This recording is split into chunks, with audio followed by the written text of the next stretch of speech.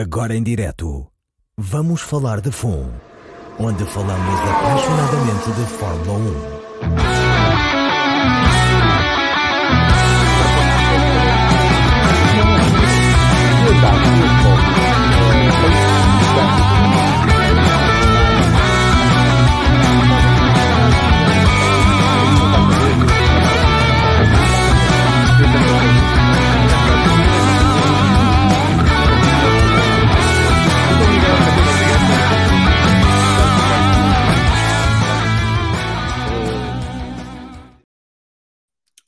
Olá, bem-vindas e bem-vindos a mais um Vamos Falar de FUN. Já estamos na semana de Fórmula 1 outra vez, graças a Deus. Já estávamos todos com vontade de ver corridas de Fórmula 1 outra vez e vamos ter duas este fim de semana, que é fim de semana de sprint, primeira corrida de sprint do ano. Vamos até Baku, no Azerbaijão, e vai ser bem interessante porque também temos um novo formato de fim de semana de sprint que vamos falar mais à frente. Queria começar por apresentar o Pedro Filipe, que está de regresso depois da lesão que o afastou dos relevados e dos circuitos durante algumas semanas, e continua a sobreviver às baleias. Qualquer dia aparece a Moby Dick e lá vai o Pedro. E temos aqui o João Amaral, que sobreviveu ao 25 de Abril na Assembleia da República e está aqui, espero que em grande forma, que não tenha sido assim um dia muito traumatizante. Não, isso nunca é. Foi bastante diferente do normal deste ano. Vamos juntar também o Alexandre Carneiro e o Vasco Pinheiro. Eles estão um bocadinho atrasados, saíram do emprego há pouco tempo e portanto estão a caminho e assim que puderem juntam-se aqui à conversa. Começar também por agradecer às nossas e aos nossos patronos o apoio que dão ao podcast e que tem sido essencial para o crescimento do mesmo. E já sabem, é a partir de €1 por mês, não custa nada, e se puderem ajudar é um contributo que dão para continuarmos a trazer cada vez mais conteúdos. Esta semana anunciámos o regresso do VFF1 Motociclismo, que arranca na próxima segunda-feira, e que terá uma equipa bem gira para fazer a análise e a discussão sobre o mundo das motas, e portanto segunda-feira estejam atentos, depois publicaremos o horário, porque está dependente também do debrief, quando é que vai ser, porque regressa este fim de semana o debrief, a seguir ao Grande Prémio do Azerbaijão, com o João Amaral e com a Inês de Oliveira Martins, mas também estamos à espera para ver se vai ser no domingo à noite ou se vai ser na segunda-feira à noite, e portanto vai haver aqui uma coordenação de agendas. E segunda-feira, mais tardar, os 2 episódios estarão no ar e estarão disponíveis em podcast. Sexta-feira de manhã vamos lançar uma novidade, que é o Sextas de FUN, a partir das 9h30 de Portugal Continental, menos uma hora nos Açores. Será um espaço de conversa antes dos treinos livres 1 do Grande Prémio do Azerbaijão. Estarei eu aqui a conversar convosco e a dar-vos as últimas novidades antes do arranque do Grande Prémio do fim de semana, e também a conversar sobre as outras modalidades que vamos ter este fim de semana. Amanhã sairá também o Via das Boxes para os patronos e para as patronas, e já sabem, vão a patreon.com/VFF1, a partir de €1 por mês, podem ajudar aqui a pagar as contas e a termos capacidade financeira para fazer mais coisas que queremos fazer. Temos várias ideias, ainda agora estava à conversa com o Pedro offline, com mais ideias que estamos já a germinar e que mais lá para a frente vão dar origem a espaços mais giros. E depois a grande vantagem do Vamos Falar de FUN, já sabem que é uma plataforma de e para todos, e portanto todos vocês podem participar, seja através do nosso fórum TSE, que já está aqui bem ativo, seja vindo aqui ao podcast ou a qualquer um dos nossos podcasts, não é só o de Fórmula 1, todos estão disponíveis para a vossa participação. Basta enviarem um e-mail para podcast@vff1.com e teremos todo o gosto em agendar a vossa vinda aqui e conversar connosco sobre a vossa paixão pelo desporto motorizado. Pedro, dá-me só aqui um bocadinho, o João está ali atrapalhado com uma coisa em casa, já volta, mas vou só aqui num instante ao Fórum TSF e já damos início à ordem do dia. Cumprimentar aqui o Nuno Costa, que também nos deixa aqui um abraço, o Luís Rodrigues, o Carlos Lopes, o Pedro Irmida, um grande abraço para ele, o Rafael Gomes, boa noite a todos. Não conseguirei ver o podcast todo hoje, mas como sempre amanhã vejo até ao fim. Rafael, em direto ou em diferido, o que importa é que te façamos companhia e que te juntes a nós aqui no Vamos Falar de FUN. Um abraço também para o Vítor Geraldo, para o Vítor Fialho de Alcabidez, sempre presente, para o Cristiano em Newark, presumo. Boa noite, meus amigos. Estava a ver que nunca mais chegava a hora de falar de FUN. Bem, falar de FUN temos falado todas as semanas. Agora quero é ver FUN. Isso é que estava a faltar e vai restar. Um abraço para o Luís Figueiredo, para o Vítor Filipe Silva, o Nuno Pimentel, o açoriano, ali o vizinho do Pedro. Que bronze invejável, Zeca. Abraço a todos os Açores e ao oeste do Faial, nada de novo. Nada de ovo. Pronto. Ele corrigiu abaixo. O Nuno Costa também está a referir o teu bronze. Eu não sei se é bronze ou se é da luz, da iluminação. É bronze, mas da parte deles acho que é um bocado de inveja. E o Cristiano Alberto também ia falar aqui do teu bronze. Não é vermelho. Está muito virado para o bronze isto hoje. Um abraço para o Miguel Novo, dos Postais dos 90. Boa noite a todos. Grande abraço. Hoje em plenos caminhos de Santiago, da bela localidade de Arcade. Não podia deixar de vos ouvir aos soluços, que a net é fraca. Bem, se estás aí pelos caminhos de Santiago, aproveita e come uns mexilhões daqueles à série por mim, que nessa zona valem bem a pena. E boa peregrinação. Rui Barbosa, um abraço para ele, boa noite a todos. Finalmente o regresso da Fórmula 1, maldita paragem de 4 semanas, abraço. Agora daqui a 4 semanas estamos todos a queixar, porra, isto agora é Fórmula 1 todos os dias, não pode ser, já chega. São ciclos. Cajo Sousa, ora boa noite malta, grande abraço de Londres, um grande abraço para o Cajo e para Londres também, que nos ouvi fora de Portugal, como eu também estou, porque eu também estou fora de Portugal, apesar de às vezes não me parecer. Carlos Laranjeiro Silva, um abraço para ele. O Nuno Costa a dizer que a boa notícia depois de 4 semanas de jejum é que não há grande prémio do Mónaco. Vamos ver. Há uma ameaça aí dos trabalhadores franceses. Vamos ver se se concretiza ou não. E o Luís Figueiredo diz que a grande vantagem do Vamos Falar de Fundo é ser o Vamos Falar de Fundo. Também concordo. STM, um abraço para ele. Boa noite a todos. O Pedro Cachapuz. O André Martins Marcelino. O Pedro Carvalho. O BRT 17 Lassarte. Boa noite. Está quase. Estamos quase a ir a Lassarte. Já falta pouco. Mês e meio, nem tanto. O STM a dizer que o melhor deste fim de semana é que estaremos de feriado quando houver classificação final. Depois, segunda-feira, devemos estar todos aqui. Olha, se houver coisas dessas, ainda fazemos um direto na segunda-feira, darmos todos aqui à espera que caia a classificação final do Grande Prémio. E um abraço também para o Tom Lopes que nos cumprimenta e para todos aqueles que nos estão a seguir em direto e que ainda não cumprimentaram nem disseram nada, já sabem, o fórum do TSF está aberto e podem ir participando connosco. Entretanto, o João ainda não voltou, mas vamos arrancar nós, Pedro. Temos aqui vários temas para hoje, porque a Fórmula 1, quando regressa a partir de segunda-feira, anterior ao Grande Prémio, e entanto foram aqui várias notícias, mas vamos pegar por uma que não é necessariamente uma notícia, mas é uma confirmação de algo que já toda a gente sabia e já não havia grandes dúvidas, que é o facto de a Fórmula 1 ter vindo a terreiro pela voz do seu CEO, George Maffei, a dizer que a Liberty está a seguir o modelo da NFL para criar uma estrutura de franchise e, portanto, que as equipas vão cada vez mais tornar-se em franchise da Fórmula 1 e, portanto, isto vai ser um modelo de circuito fechado. Isto já não vai ser como antigamente em que podem aparecer equipas de todo lado, mas que será cada vez mais limitado a entrada de novas equipas e, portanto, as equipas que existem vão consolidar-se e crescer enquanto isso. O que é que te parece isto? Isto, de facto, vai trazer, por um lado, uma grande estabilidade financeira à Fórmula 1 e às equipas de Fórmula 1, que poderá, no futuro, criar maior competitividade entre elas, mas, por outro lado, também elimina aqui o fator surpresa e espontaneidade que se poderia esperar da Fórmula 1 até aqui há 7, 8 anos atrás, quando poderiam aparecer equipas de repente, e nós estamos num período atípico, porque desde 2016 que não entrou nenhuma equipa, né? A última a cair foi em 2016 e depois daí não entrou mais nenhuma, mas normalmente todas as décadas havia sempre uma ou duas equipas novas que entravam e depois ou ficavam ou desapareciam, mas havia sempre este fluxo. E isto agora vai deixar de haver com este novo modelo que a Liberty confirma que quer instaurar na Fórmula 1. Assim, olha, primeiro, antes de mais, boa noite a todos e é muito bom estar de volta. Já estava com saudades de vos ver e de vos ouvir e estar aqui convosco. Assim, eu tenho alguma dificuldade em entender exatamente. Vamos por partes. Isto é bom porque elimina, se calhar, os pobrezinhos da Fórmula 1 e aquelas iminências de não participação de algumas equipas em algumas provas, que não têm dinheiro para o catering ou para pagar a DHL ou para pagar os pneus, ou seja lá o que for. Portanto, por um lado, sim, a tentativa é de nivelar as equipas no nível competitivo, em termos de orçamentos, de capacidade, etc. Mas, por outro lado, o modelo americano assusta-me um bocadinho na parte desportiva. Eu, a parte financeira, nem sequer estou equipado para falar sobre isso.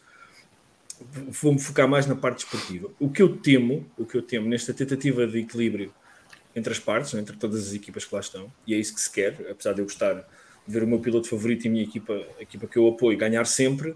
Eu gosto de ver corridas a sério, não é? Gosto de ver competição e roda a roda, etc. No final, fico sempre contente. O que me preocupa lá está, é o espetáculo artificial, ou seja, a corrida está a correr muito bem, de repente há uma bandeira vermelha a 3 voltas do fim porque o primeiro leva muito avanço.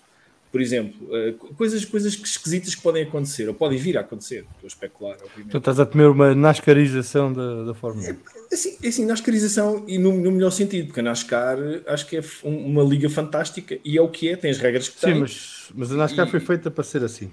Sim, exatamente, portanto, nada contra, não estou aqui a julgar, eu gosto de NASCAR, até olha, recomendo o podcast do Danny Hamlin, que foste tu que me falaste nele, que é bastante interessante. É muito, muito interessante a maneira de ter aquele insight de um piloto e do seu media man, mas tem essa parte, e isso não é, para mim, não é irrelevante. Eu gosto de ver espetáculo, gosto de ver corridas trincadinhas, corridas mexidas, mas às vezes as corridas são uma seca, e é assim, são uma seca, porque temos um gajo chamado Max Verstappen e uma Red Bull, que dão 10-0 a toda a gente, e isso é o que é. Agora, se vamos criar algum artifício que não seja claro, ou que até sendo claro seja artificial, desculpem o pleonasmo, eu tenho tempo para essa parte. Mas a sério, tirar os pobrezinhos lá de baixo, acho que sim. Nivelar a Asa, Williams, a AlphaTauri, que até vamos falar dela hoje mais à frente. Eu concordo, acho que sim, acho que é uma ótima ideia de qualquer um pode ganhar. Acho que isso é ótimo. É o que se passa em quase todas as ligas americanas. É isso, é sem certeza que qualquer equipa pode ganhar a qualquer equipa em qualquer desporto. Na Fórmula 1, não sei se será aplicável, mas aprecio, obviamente, a ideia. Não me chateia nada ter 10 vencedores diferentes numa época, 20 vencedores diferentes numa época, ou até 22. Porque vamos ter 22 grandes prémios, acho eu, se não estou enganado. 25. 25? Com este sprint, é o que se deseja, não, este ano são 23. Sim, com 6 sprints, mas o que eles desejam é 25 grandes prémios numa temporada, mais as sprints que poderão ser mais do que 6. Tu há bocado disseste uma coisa que eu, ainda esta semana, tive uma conversa com uma pessoa aqui no Faial sobre isso, que estava alguém a dizer-me assim: Pedro, tu já viste tantas baleias na tua vida, mas nunca te fartas. Não há baleias suficientes, nem corridas Fórmula 1 suficientes na minha vida. Pronto, eu se puder... Diz isso porque ainda não apareceu a Moby Dick. Quando apareceu a Moby Dick, não fica logo Capitão Aab, depois olha. João Amaral, bem-vindo agora. Obrigado. Desculpem a interrupção inicial. Não interrompeste. E tivemos de fazer aqui um compasso de espera, mas já cá estás, é o que interessa. Tu não tens medo que... Isto é uma das coisas que a mim me faz pensar, que este novo modelo que a Fórmula 1 está a seguir e que a Liberty confirma que quer implementar não poderá caminhar para uma standardização da Fórmula 1 e se tornar cada vez mais uma Fórmula Spec para criar a tal competitividade, porque está visto que o que a Liberty quer não é desporto, é entretenimento. Portanto, a Liberty quer seguir um modelo financeiro da NFL, mas quer caminhar por um caminho tipo WWE, não é? Que é o espetáculo primeiro. Não tens receio disso? Porque eu tenho. Sim, a resposta rápida, antes de começar pela parte educada, mas no fundo eu vou citar muitas vezes o que o Pedro Filipe disse primeiro. Obrigado por me aceitarem de volta, é bom ver-vos novamente e não ser apenas no telemóvel quando estou a tentar acompanhar o podcast. Tenho medo, não, quer dizer, a ver, nós dizemos aqui muitas vezes que a Fórmula 1 tem que mudar como tudo no mundo muda, e mudar necessariamente é deixar para trás aquilo que existia, gostássemos ou não. Eu contra isso não tenho nada. A Fórmula 1 tem que mudar como a vida muda todos os dias.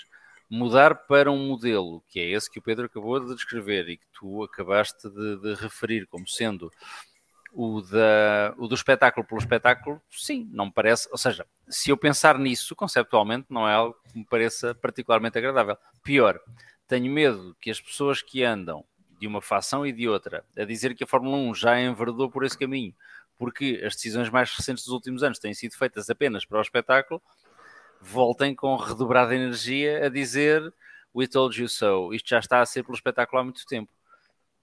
Queremos ver espetáculo, estou como o Pedro, apesar de haver quem diga que o campeonato de 82 foi muito estúpido e foi por muitas razões, morreram pilotos e tudo mais, é um campeonato fabuloso, quer dizer, ganharam toneladas de equipas diferentes, pilotos Quer dizer, um piloto que teve um acidente em agosto foi vice-campeão do mundo e chegou à última corrida com possibilidade de ser campeão do mundo. O John Watson podia ter sido campeão do mundo e isso diz muito sobre essa temporada. Portanto, independentemente do drama, foi uma temporada extraordinariamente emocionante, sem estes critérios da Liberty, sem termos só um chassi, sem termos só 2 motores, sem termos, como já temos na Fórmula 1, só um fornecedor de pneus. Tínhamos tudo em diversidade. Acho que esse mundo não volta e, portanto, podemos ter temporadas tão emocionantes como as de 82 com outro conjunto de regras. Não gostava, ou seja, a notícia não me deixou particularmente esperançado. Eu não gostava de uma americanização da Fórmula 1 desse ponto de vista. Acho que eles sabem mais de espetáculo do que qualquer outra pessoa à face da Terra. Acho que a Fórmula 1 não é só espetáculo, tem uma componente de espetáculo importante, mas muito do que é o espetáculo da Fórmula 1 é a consequência da forma dela ser, para começar já aqui a marcar pontos, o pináculo do desporto automóvel. E, portanto, ela tem que ser a mais elevada modalidade do desporto automóvel, onde a tecnologia é mais avançada, onde não há barreiras à vitória. Sim, onde as equipas fazem batota, claro que fazem batota, desde 1950 que fazem batota, portanto, deixemos disso. Mas tem que ser isso. Se às vezes é chato, como o Pedro dizia, e, portanto, se às vezes é chato porque há um piloto e uma equipa que estão a ganhar tudo, paciência, vamos fazer e levar para cima. Vamos fazer com que os outros queiram ser tão competitivos como estes e consigam ganhar igual número de corridas no ano seguinte ou uns meses depois. Não vamos nivelar por baixo e dizer, se isto está a correr, está a ser muito chato, portanto vamos mudar as regras a meio.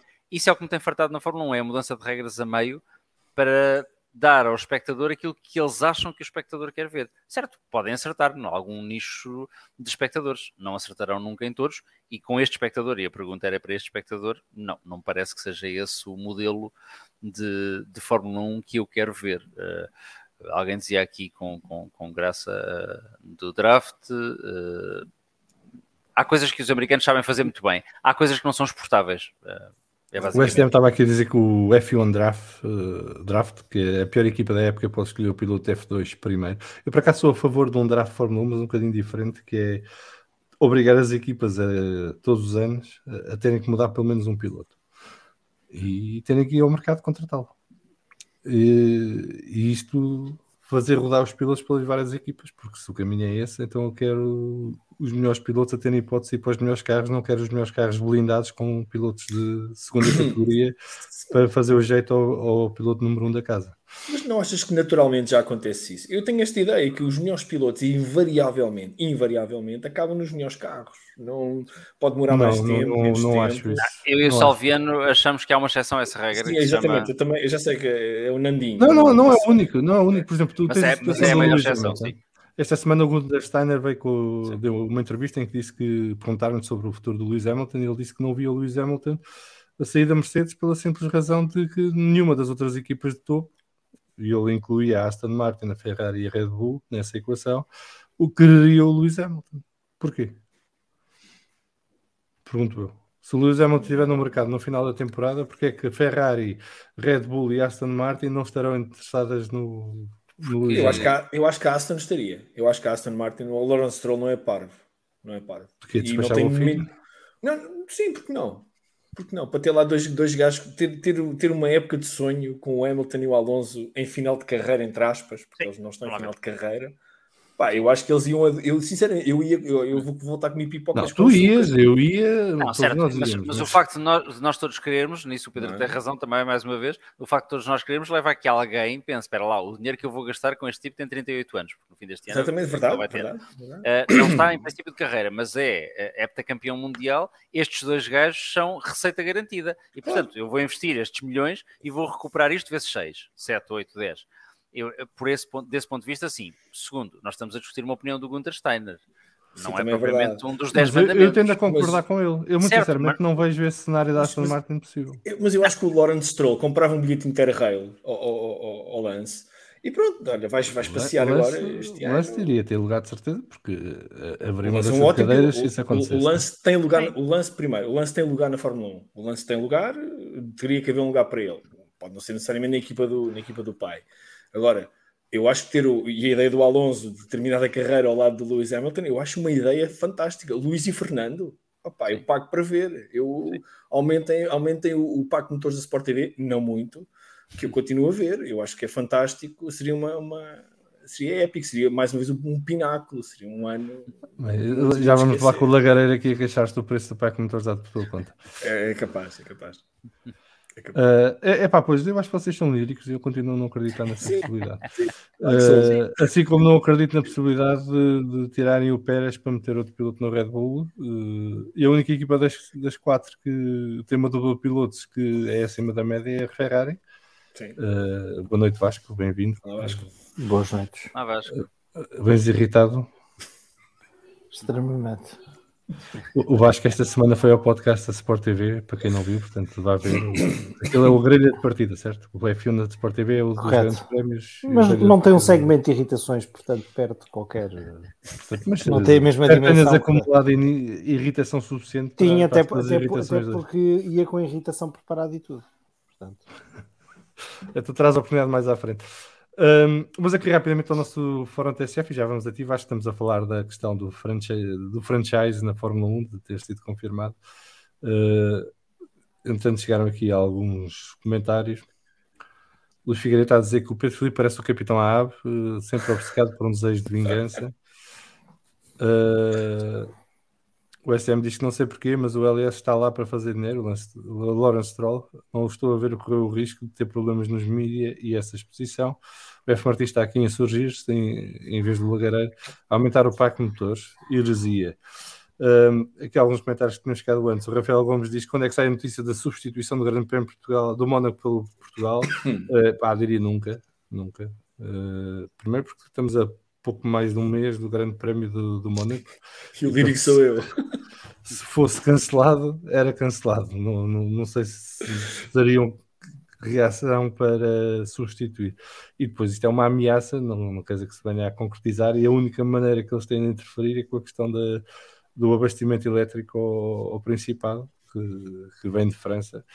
Portanto, se calhar os italianos chegam-se à frente só para chatear.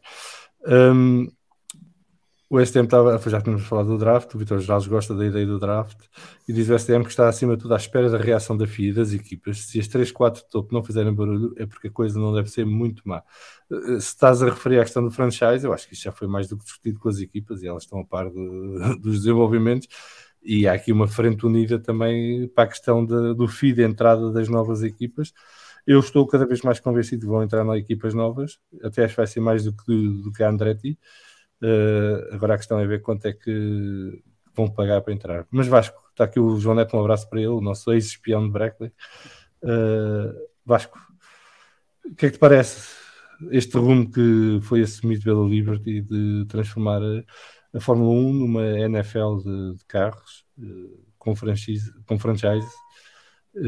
e em que basicamente vamos ter 12, 13 equipas e puxou, não é? E, portanto, não há abertura para mais.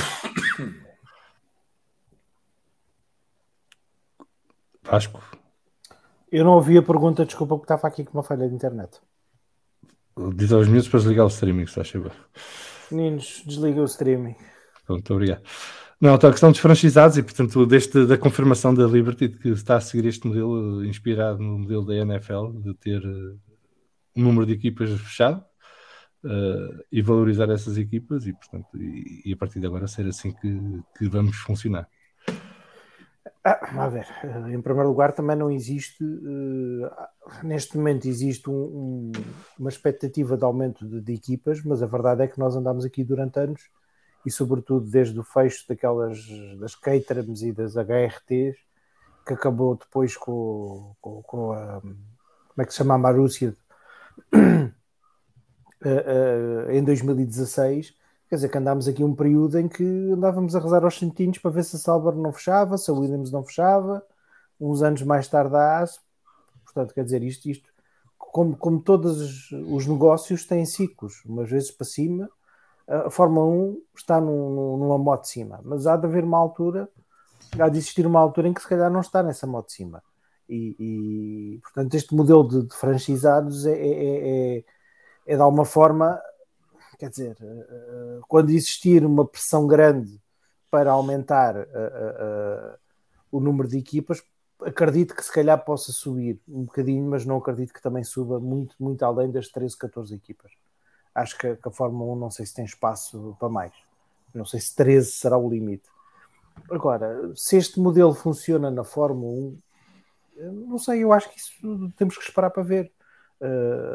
Acredito que se calhar possa existir espaço para uma coisa que olha, o Nuno Pimentel está a dizer, é que em algumas provas possa existir mais do que 2 carros por equipa. Acredito que isso possa ser um caminho a explorar, porque é a forma não de aumentar o número de equipas e lá está, de fazer isso, de proteger no fundo o asset que é a Fórmula 1, mas de aumentar o revenue que possa existir com mais carros em pista. Acho que ainda é um modelo que ainda está pouco explicado para conseguirmos ter uma ideia mais clara do que isto. Não sei que mais explicações é que são precisas. Acho que toda a gente percebe como é que funciona o modelo de franchise e, portanto, já estamos a ver para onde é que isto vai. Está bem, mas tu repara uma coisa. Como é que tu vais... se senhor, tens um modelo de franchising para entrar, tens que pagar sobre o que existe, no fundo. Não, isto, o modelo de franchise funciona assim, em termos de desporto. Eles vão fechar um número, 10, 12, 13 equipas, e a partir daí só haverá equipas novas se uma sair e as outras aceitarem que entre uma nova para esse lugar. Está bem, mas o que é que isso é diferente? A funcionar, o que é que isso é diferente em termos práticos do que existe hoje? O que existe hoje para já é uma ilegalidade, mas o que existia até aqui é que as equipas podiam entrar, se chegassem à frente e confirmassem que queriam entrar e cumprissem. Não, está bem, mas o que tens agora, as equipas têm que ter um processo de candidatura complexo, têm que ter Não, isto também não tinhas, isto começou em fevereiro deste ano. Está bem, mas pronto, o que já vem sido falado há algum tempo. Até porque as equipas entraram, mas mesmo que tivessem condições para entrar, tinham que ser aceitos pelas outras, nem que seja pelo Pacto da Concórdia. Não tinham. Estás enganado. Está bem, mas isso nunca foi assim. Vai passar a ser assim. Está a começar a ser assim. Está bem, mas se uma equipa de Fórmula 1 se quisesse entrar, não tinha acesso garantido ao Pacto da Concórdia, eu tinha. Não, havia regras para isso. Durante 2 anos, não era, João Amaral? Durante 2 anos não teriam direito a receitas e depois, ao fim de 2 anos, é que passariam a ter direito a receitas, independentemente dos resultados. Sou eu que estou mal informado sobre Portanto, uma equipa não podia entrar, ser campeão do mundo e não recebia nenhum prémio por isso se não tivessem passado os tais 2 anos. Acho que era isso. É uma espécie de penalização para entrar. Mas isto agora mudou. Portanto, nós estamos a entrar numa fase nova deste processo. Mas muito bem, isto é algo que vamos acompanhar ao longo dos próximos tempos, mas foi interessante ver que a Liberty decidiu nesta altura confirmar que é mesmo por aí que vamos e que será esse o caminho. Só aqui com ler algumas das mensagens que chegaram antes de continuarmos o podcast de hoje. O Tom Lopes a dizer que, tendo em conta que os motores fazem pouco barulho, até daria para fazer um halftime show a meio da corrida quando fica naquela fase aborrecida. O Nuno Pimentel já tinha sido citado, salvo pelo Vasco, 4 carros por equipa, por corrida, voltem por favor. Nós chegámos alguma vez a ter 4 carros por equipa? Talvez nos anos 50, não, João? Mas era mais por garagem, não é? Sim, mas havia alturas em que as equipas podiam comprar carros e faziam aquelas equipas privadas. Sim, mas cada piloto era uma equipa, basicamente. Sim, quase. A Maserati, a Mercedes e a Ferrari, acho que nos anos 50 tinham 2 pilotos por equipa, na maioria, mas depois havia sempre havia lá um ricalhaço, um conde, um marquês, um piloto de aviões que tinha um terceiro carro, um quarto carro. Mas assim, eu acho que aí o João Amaral acho que está frozen, como ao filme. Ou o João Carlos não sei que nos poderiam ajudar nisso. Eu acho que a última vez que me lembro de ter visto mais do que 2 carros, posso estar enganado, foi se calhar quando, depois do acidente do Lauda, que o Andretti voltou ou fez uma corrida pela Ferrari, Monza. Umas quantas pela Ferrari, e acho que foi no Grande Prémio de Monza desse ano que estavam 3 Ferraris, entre os quais... Não sei. Tenho ideia disso, 3 carros Vasco, olha, no Estoril 84, a Renault com 3 carros. Foi? Patrick também, René Renault estava na Ferrari. Patrick também, Derek Warwick e Philippe Streiff. João Amaral. O João está off, está ali com problemas. Eu posso dizer... Sim. Agora posso dizer as baboseiras que eu quiser que o João Amaral... Já te insultámos alto a baixo, nós tivemos aqui toda a tua vida privada. Tivemos 5 minutos a inventar coisas sobre quando é que houve mais do que 2 Mas fizeram carros. bem, Portanto, que agora é geralmente o que eu faço. Estão a roubar-me o segmento, porque isso é o que eu faço, geralmente. Digo é com Mas ar tivemos de que compensar. convicção e toda a gente acredita. Mas pronto. 3 carros, a Não, última estávamos vez aqui a foi a falar- Renault no Estoril em 84. A Ferrari teve 3 carros em Monza 76, com o Reutemann, o Lauda e o Regazzoni. O Andretti substituiu o Pironi em Monza 82 e depois em Las Vegas, tendo feito a pole position e terceiro lugar em Monza. Era mais ou menos isto, certo? Foi o que eu apanhei.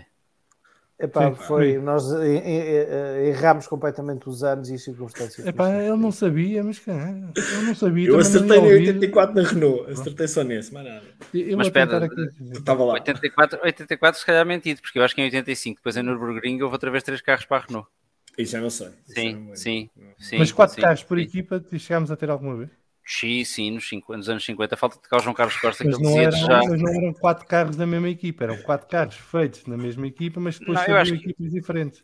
eu acho que a Ferrari chegou a ter 4 carros por equipa. Por acaso acho que eram 2 da Mas, Ferrari enfim, e os outros 2 eram vamos de ver. equipas clientes. Saindo dos anos 80 e dos anos 70, estamos a sair da minha zona de conforto, mas eu acho que chegaram a ser 4 oficiais da Ferrari. Tenho nos essa anos ideia 50. também. Tenho essa ideia Muito bem, também. mas vamos continuar, também não é assim tão importante agora, podemos voltar a isto quando tiver confirmação. O Luís Figueiredo diz que acha que não devemos negar a partir de uma ciência que desconhecemos na Fórmula 1. Não sei qual das ciências é que estás a referir, Luís. O Pedro Damasio diz que neste momento o modelo de charters parece ser o único que permite adicionar mais equipas que se mantenham vivas de forma sustentada. Vamos ver, esperemos que sim. Luís Rodrigues, por que não fazerem como é, quando uma equipa oficial vende os seus carros a uma equipa privada e assim temos mais carros? Porque os regulamentos atuais não permitem isso. Isso chegámos a ter, não é? Não foi assim há tanto tempo em que as equipas basicamente compravam carros praticamente feitos às outras equipas e depois montavam na sua garagem.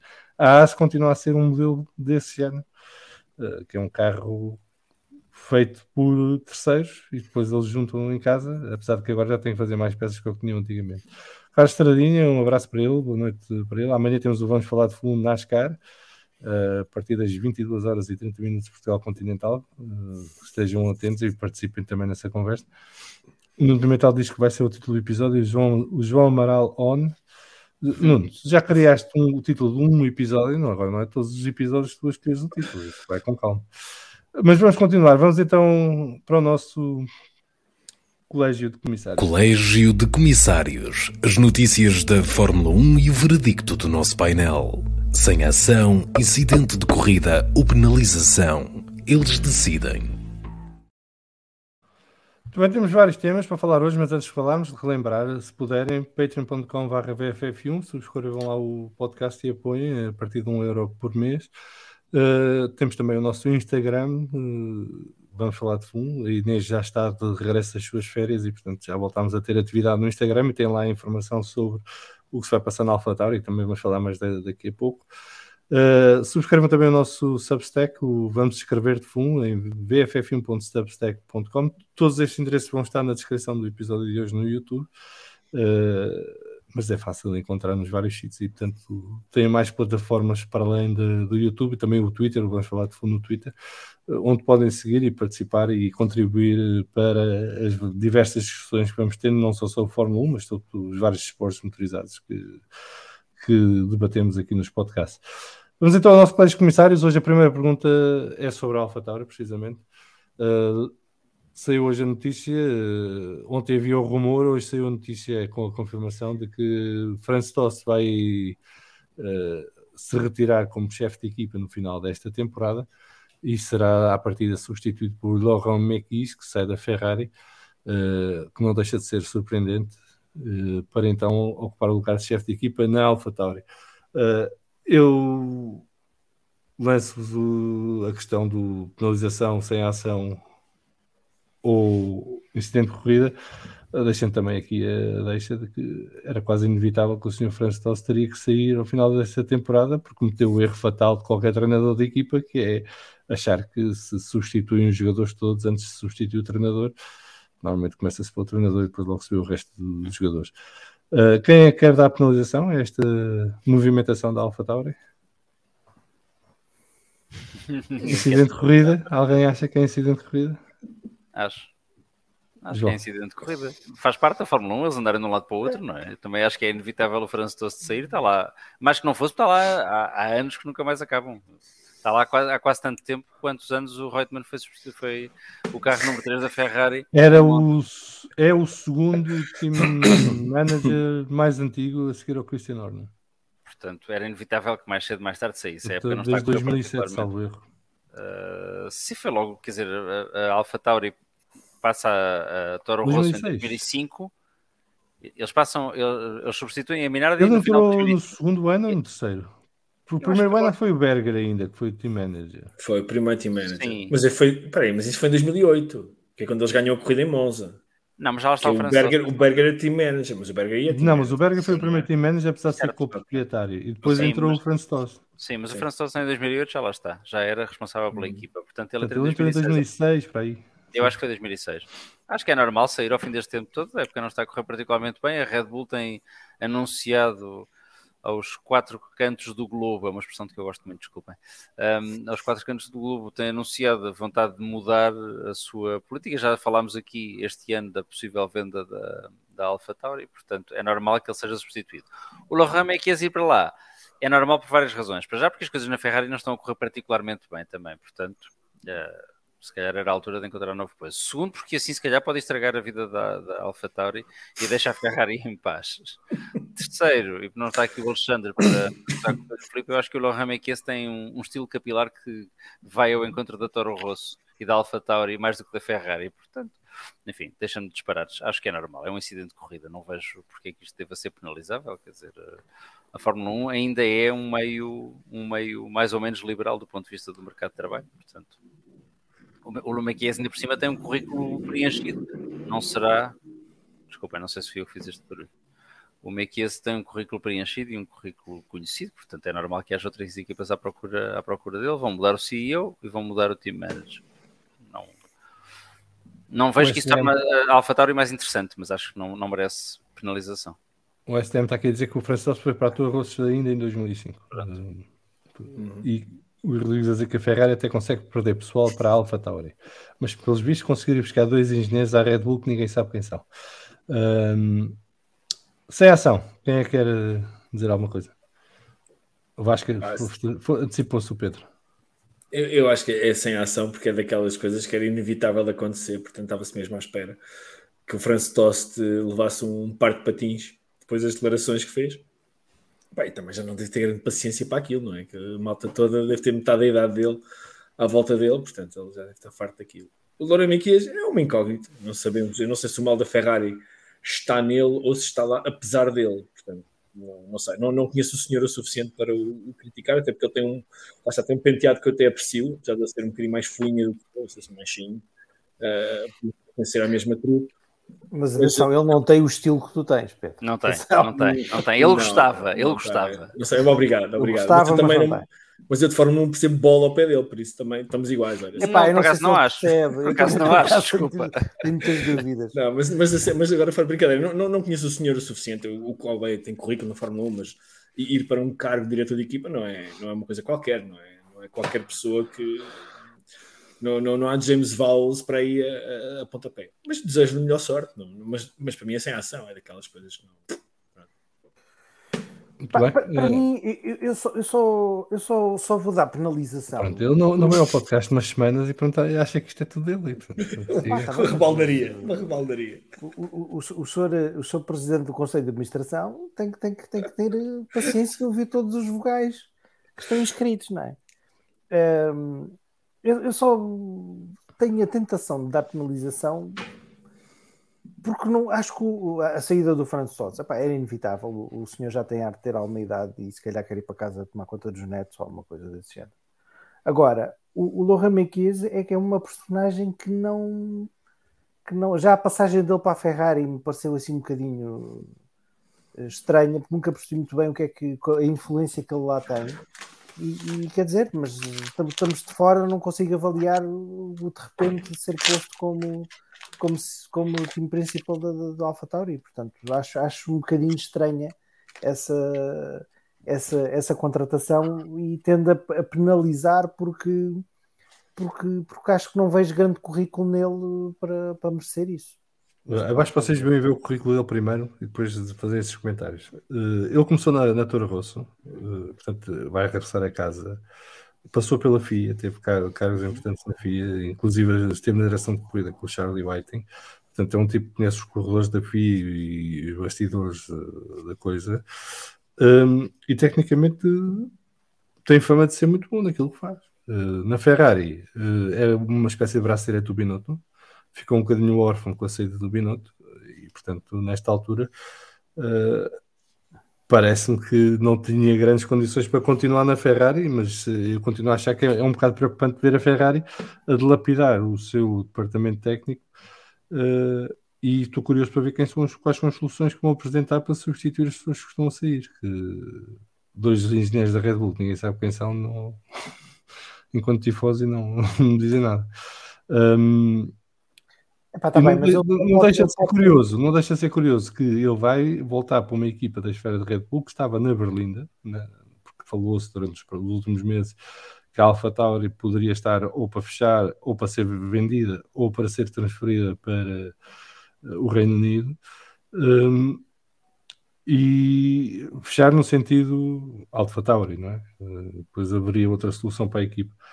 E agora há uma reestruturação da AlphaTauri que indica que se calhar não vai sair da esfera da Red Bull e foram buscar o Laurent Mekies para team manager. Portanto, há um voto de confiança muito grande da parte de uma estrutura como a Red Bull que não costuma equivocar-se na parte de recrutamento de talentos, digo eu. Deixa-me só responder aí à provocação de que nós não vemos currículos. Sim, é verdade. Eu pessoalmente não fui ver o currículo do Laurent Mekies, mas o que é facto é que ele pode ser fantástico naquilo que faz. O que me parece o que transpira cá para fora é que eu não percebo bem a influência dele no sucesso da Ferrari, que não existe. Ou seja, ele pode ter tido cargos muito importantes na FIA e disso, mas isso eu não consigo avaliar porque não tenho não conheço o trabalho do senhor. Agora, enquanto pessoa que teve em equipas, não sei se contribui assim tanto para o sucesso de uma equipa que não tem tido sucesso nos últimos anos. Mas pronto, isso não quer dizer que ele não possa ser bom. Agora, por essa lógica, o Leclerc é um falhado, o Vettel é um falhado. Mas é isso que eu estou a dizer. O Binotto é um falhado. São todos falhados. O que eu disse foi que a Ferrari não teve sucesso, mas isso não quer dizer que ele não possa ser bom. O que eu disse foi isto. Agora, assim a cru não consigo avaliar o senhor. Mas desejo-lhe todo bom e concordo com essa avaliação que tu fizeste, que acho que é interessante existir uma alteração na AlphaTauri e a AlphaTauri a Red Bull estar a investir na AlphaTauri numa perspectiva de futuro quando se fala que vai vender. Isso eu acho que é uma avaliação interessante. Estou aqui a ler alguns comentários que chegaram. O Vitor já estava aqui a perguntar: o chat Substack Live durante a quali corrida foi o one time no Bahrein ou irás-te repetir em grandes prémios futuros? A partida vai-se repetir. Não tivemos. Em Jeddah não fizemos. Pensava que tínhamos feito em Jeddah. Na Austrália não fizemos porque era domingo de manhã, estava tudo a dormir e portanto nem tentei. Mas este fim de semana, a partida, poderemos voltar a tentar e quem quiser participar, já sabem, instalem a app do Substack no telefone ou no tablet e participem no chat do Banco de Escrever de Fundo. Estaremos por lá a conversa e a comentar as incidências do Grande Prémio. O STM a dizer que estranho, o treinador não confia e culpa a equipa, parece-me parecido a outros esportes. Ele escreveu isto quando eu estava a fazer a analogia do treinador que se queixa dos jogadores. Portanto, pensámos no mesmo. O Vitor Geraldo, de incidente de corrida, se tiver sido corrido, tem feito muito bom trabalho quando lhe deram bons carros para as mãos. Chegaram aqui mais comentários. No entanto, o Luís Figueira diz que a AlphaTauri mais interessante seria dar lugar a outro. O STM diz que um par de patins e uns milhões com 67 anos conhece algum PPR melhor que ser corrido numa equipa de Fórmula 1. O Mourinho é craque nisto, mas, portanto não sei se... Pedro, tu estás em mute. Não houve uma senhora da TAP que teve assim uma coisa parecida? Parecida, mas não, os valores eram diferentes. E não eram patins, era um skate. Não, espera, não eram patins, era um skate. Desculpa, estou a confundir os desportos. O Diogo Almeida aqui a referir uma coisa, acho que foi o Alnuto Marco que disse que a Red Bull recusou uma proposta recente de 800 milhões pela AlphaTauri. O Nuno Costa diz que parece estranho ninguém aproveitar o Binotto, já a pensar nas possíveis alterações nos motores para 2026. O Binotto, pelo que se sabe, está de licença de jardinagem até o final deste ano. E há rumores de que o põe na esfera da Audi. Portanto, vamos aguardar, a seu tempo saberemos para onde é que vai o Sr. Binotto. Sabemos é que nesta altura, até 31 de dezembro, a não ser que alguém chegue a acordo com a Ferrari que pague a Ferrari, o Sr. Binotto não poderá trabalhar em mais nenhum lado. Miguel Maia, cumprimentos, boa noite desde Vila do Conde. E o Nuno Pimentel diz que Mekis tem um mestrado da Escola Superior de Técnicas Aeronáuticas e Construção Automóvel, logo parece-me boa aquisição. O Mekis tem um bom currículo e um bom trajeto. Ele começou na Aeros e depois passou para a Minardi, ficou da Minardi para a Toro Rosso, quando foi comprada pela Red Bull, e foi o chefe dos engenheiros da Toro Rosso durante muitos anos. Em 2014 passou para a FIA, liderou o Comitê de Segurança da FIA e trabalhou com a direção de corrida do Charlie Whiting, e depois em 2018 saiu da FIA para ir para a Ferrari, onde esteve até agora e era atualmente, ou é atualmente, como é que se diz em português? O Deputy Team Principal. O vice. O vice Vice-diretor de equipa. Pronto, passa. Portanto, não é exatamente um Zeca. Vamos ao próximo tema do Colégio de Comissários. Silverstone anunciou esta semana que, depois de averiguar o que sucedeu no incidente do Guanizu ano passado, na largada do Grande Prémio, decidiu trocar a escapatória da primeira curva e retirar a gravilha e colocar asfalto.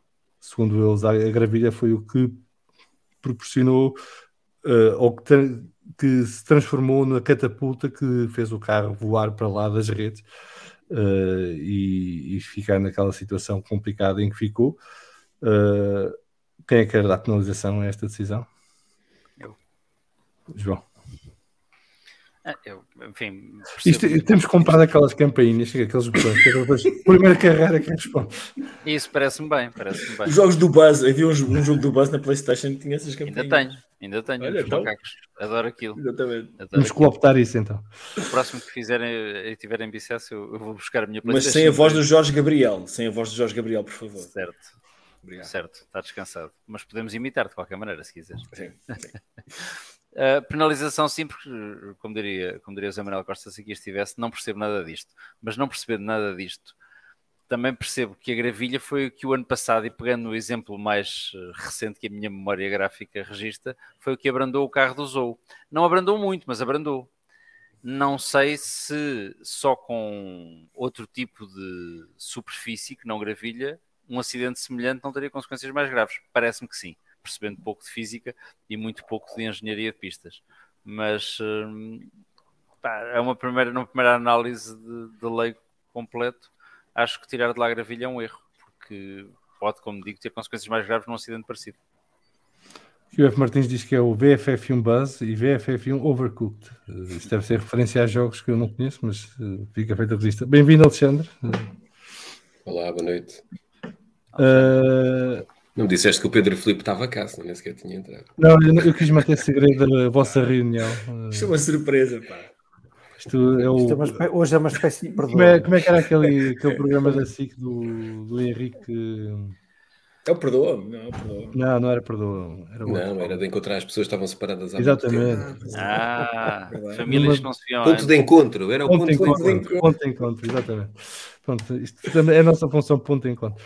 Mas, obrigado. Pedro Filipe, tinhas pedido em segundo lugar, acho que foi o terceiro, foi mais lento. Eu não sei a penalização, mas eu queria dar sobretudo um slow clap a quem decidiu isto e sugerir que adquiram também uns blocos de cimento, umas chapas de contraplacado e façam no fim do alcatrão, ponham uma rampa, porque eu acho que assim o público consegue ver o carro quando o controle mais de perto. Acho que é uma experiência hands-on. Podia ser um loop tipo Hot Wheels. E já tiveste naquela prova no Algarve, já não sei é verdade. O carro foi lá parar à bancada, porque é giro. Pois, assim, quantas vezes vocês viram carros irem pela gravilha fora e que acabam ou numa bancada ou fora?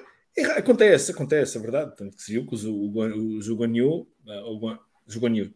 acabou exatamente nesse sítio. Mas aquilo é um fluke, aquilo é uma coisa que acontece, não costuma acontecer muitas vezes, não é? A gravilha é conhecida por, sendo um inerte da minha preferência, parar grandemente o movimento dos veículos. Se não fosse isso, as pistas de Fórmula 1 eram feitas de gravilha, não é?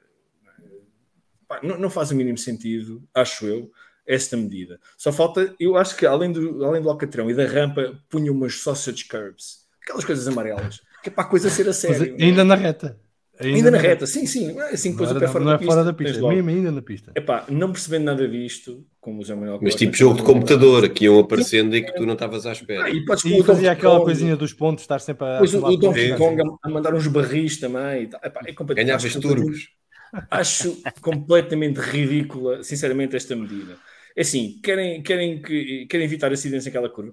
Melhor, ponham um muro a seguir ao risco branco. Ponham um muro, pronto, acabou. Fator cagaço. Já ninguém passa ali a 200 e tal. Passou 150. Mas ali nem foi a questão de ir de muito depressa ou pouco depressa, que foi na largada, houve um toque e o carro do Zu virou e foi por ali fora até um acidente. Reparem, nos minutos, nas horas que há de Fórmula 1, nos quilómetros que há de Fórmula 1, às vezes acontecem acidentes estranhos e esquisitos, mas que estatisticamente acabam por ser irrelevantes. Não... Pôr ali Alcatrão, na minha opinião, só vai piorar, porque os gajos vão ter ainda menos medo daquela curva, que já é uma curva de respeitinho, e se não terem a roda fora não lhes acontece nada. O track limits está bem, 5 segundos. Eu não percebi a lógica da decisão. Eu não percebi. Porque... Penalização e slow clap. Não, porque se aquilo tivesse sido um acidente em que alguém tivesse saído de pista por qualquer razão na primeira curva, a grande velocidade, e depois com a gravilha acontecesse uma coisa tipo a Austrália 2017, 16 do Alonso, sim, em que o carro basicamente começa a rodar e vai para ali fora, tipo barril contra o muro. Ok, eu continuava a não concordar, mas eu percebi a lógica. Aqui não percebo, é que o Zu não tem um acidente na curva sequer, é ainda a meio da reta, há a colisão com o Russell, o carro vira, vai por ali abaixo, e depois, só quando está a chegar aos pneus, e o Pedro Cachapu estava aqui a falar disto, só quando estava a chegar aos pneus é que o carro dá aquela cambalhota que passa para lá da primeira rede, não é? E por sorte havia a segunda rede que depois aparou o carro e não foi para a bancada. Repara uma coisa, o que faz o carro capotar não é a gravilha, é o arado que se tornou o anel de segurança, que até falhou. Não sei se vocês se lembram. Aquilo foi a lavrar, que foi um arado, foi virado ao contrário. Ele foi a lavrar, chega ali um momento, apanha uma parte mais sólida e catapulta. Pronto, é física, não é nada do outro mundo. Agora, mas o problema é que não é um arado. Estás a dizer ao contrário. Se fosse um arado, tinha-o prendido na gravilha. Provavelmente, mas ele ia com muitos cavalos a puxar aquilo para a frente, portanto foi andando. Eu sinceramente não entendo e acho que pode ser perigoso e até desvirtuar, porque limites de pista outra vez, já estou um bocadinho farto disso. Limites de pista é uma linha branca, um corretor, relva, gravilha ou um muro, pronto, está resolvido. Agora, Alcatrão, nada contra a indústria do Alcatrão, não... Acho bem que não tenhas alguma coisa contra a indústria. Eu gosto de inertes, mas não é do Alcatrão. Eu gosto de inertes, já tens um título. Sim. Sob forma de botão é melhor ainda. Mas diz lá tu o que é que pensas, vai lá. Já que chegaste aqui atrasado. É o Vasco. Desculpa, não, primeiro o Vasco atrasou-se, mas não foi assim tanto. Tens razão. Eu estava a dizer que isto foi o momento de vamos falar de agricultura, não é? Eu acho que estes acidentes têm sempre um risco, uma componente imprevisível, que um carro entrar mais para a esquerda ou mais direita ou mais 10 km depressa ou devagar, que tornam as consequências disto imprevisíveis. Parece-me, concordo convosco, acho que isto acaba por ser um bocadinho ridículo estar-se a mudar por causa disso. Se calhar é mais importante reforçar as redes de proteção à volta dos circuitos, para justamente impedir, que naquele caso impediu que acontecesse algo mais grave, porque há um bocado estava a brincar daquilo do Algarve, mas aquilo não é brincadeira nenhuma, porque se tivesse uma bancada cheia... E havia gente ao lado, que foi no sítio. Morria lá gente. Se calhar hoje em dia, se aquilo tivesse morrido uma pessoa que fosse, ou uma pessoa que tivesse ficado ferida, se calhar hoje em dia estava-se a falar do quanto inseguro o desporto automóvel é e nunca mais escorria em Portimão. Por isso, acho que estas coisas, muitas vezes, este tipo de alterações me faz sempre lembrar quando os nossos estimados governantes fazem leis a seguir a uma coisa a acontecer, que normalmente dá sempre a asneira, não é? A coisa é sempre mal feita. Lembras-te de alguma coisa em particular, Vasco? Lembras-te de alguma coisa em particular nos últimos dias? Lembro-me, mas se calhar não é melhor não dizer. É capaz de ser melhor não dizer, porque pronto. Mas e também me lembro um bocadinho, faz-me lembrar o ano 1994, não é? Que a seguir à morte do Senna houve um conjunto de decisões que foram muito tomadas. 15 dias. O quê? Em 15 dias mudaram uma série de coisas. Chicano Pois, arroz. houve muitas decisões que foram tomadas. Logo no Mónaco houve uma série de medidas. E quase tivemos outro acidente fatal com o Wendlinger, portanto. E antes disso tivemos, acho que foi um tipo qualquer, também num Simtec, já não me lembro quem foi. Em Barcelona foi o Domenico Schiattarella, se não estou em erro. Exatamente, eu estava-me a lembrar do Montermini, não Montermini. Esse exatamente desarmou-me agora, porque lá sei que é o Domenico Schiattarella. Eu acho que foi, mas não sei se é, foi o Montermini. Isso é nome gelado. Não, mas tu disseste, e eu acho que exatamente. O Schiattarella não andava rápido. Tenho ideia, porque estava-me a vir Montermini, mas achava que não era.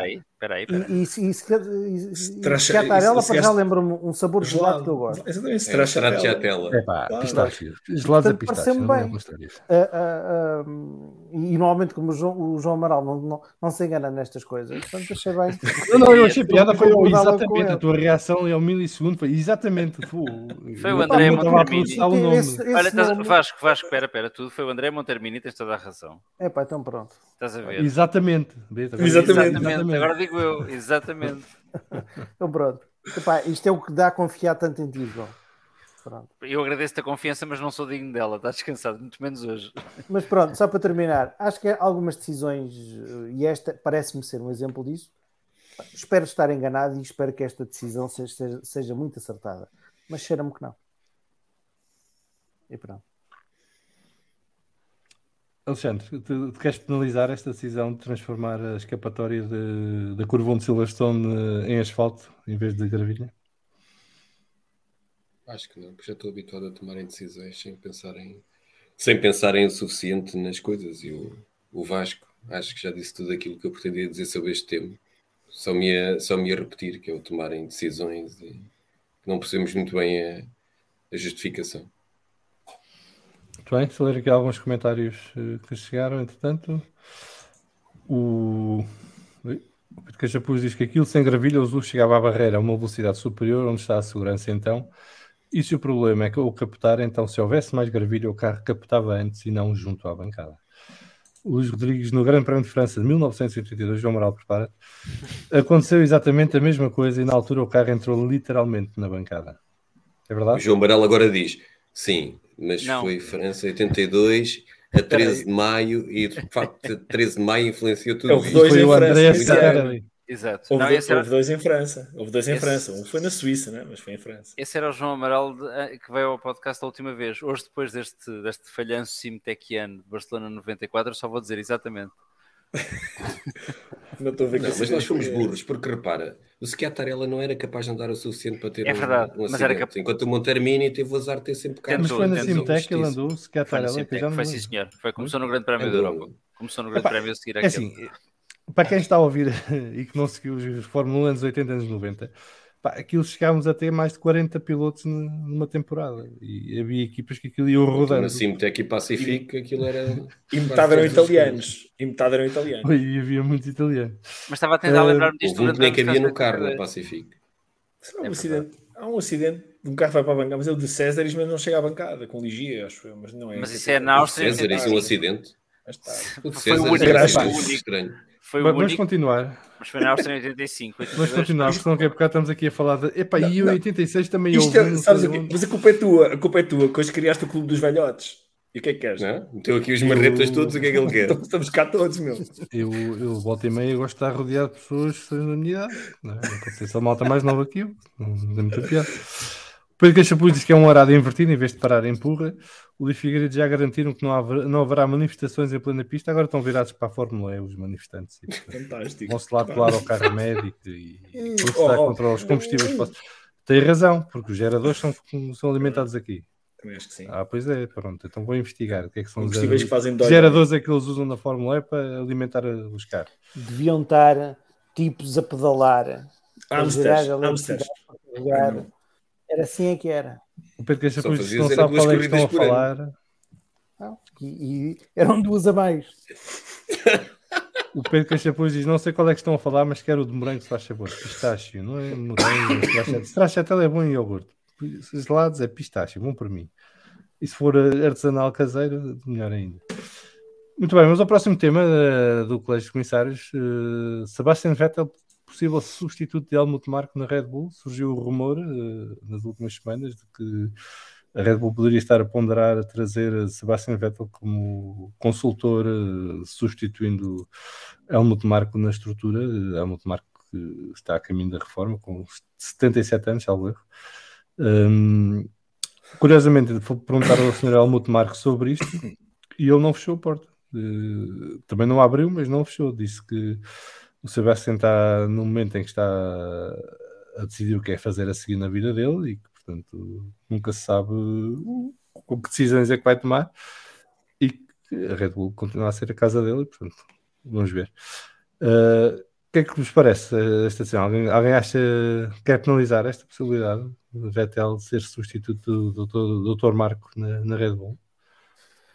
Eu acho que não é de penalizar, é exatamente de louvar. Qualquer coisa deve ser melhor. Mas isto, estamos a seguir uma estrutura, há aqui uma ordem. Alguém quer penalizar? Não. Alguém quer declarar incidente de corrida? Eu assim despacho já, está feito. Não.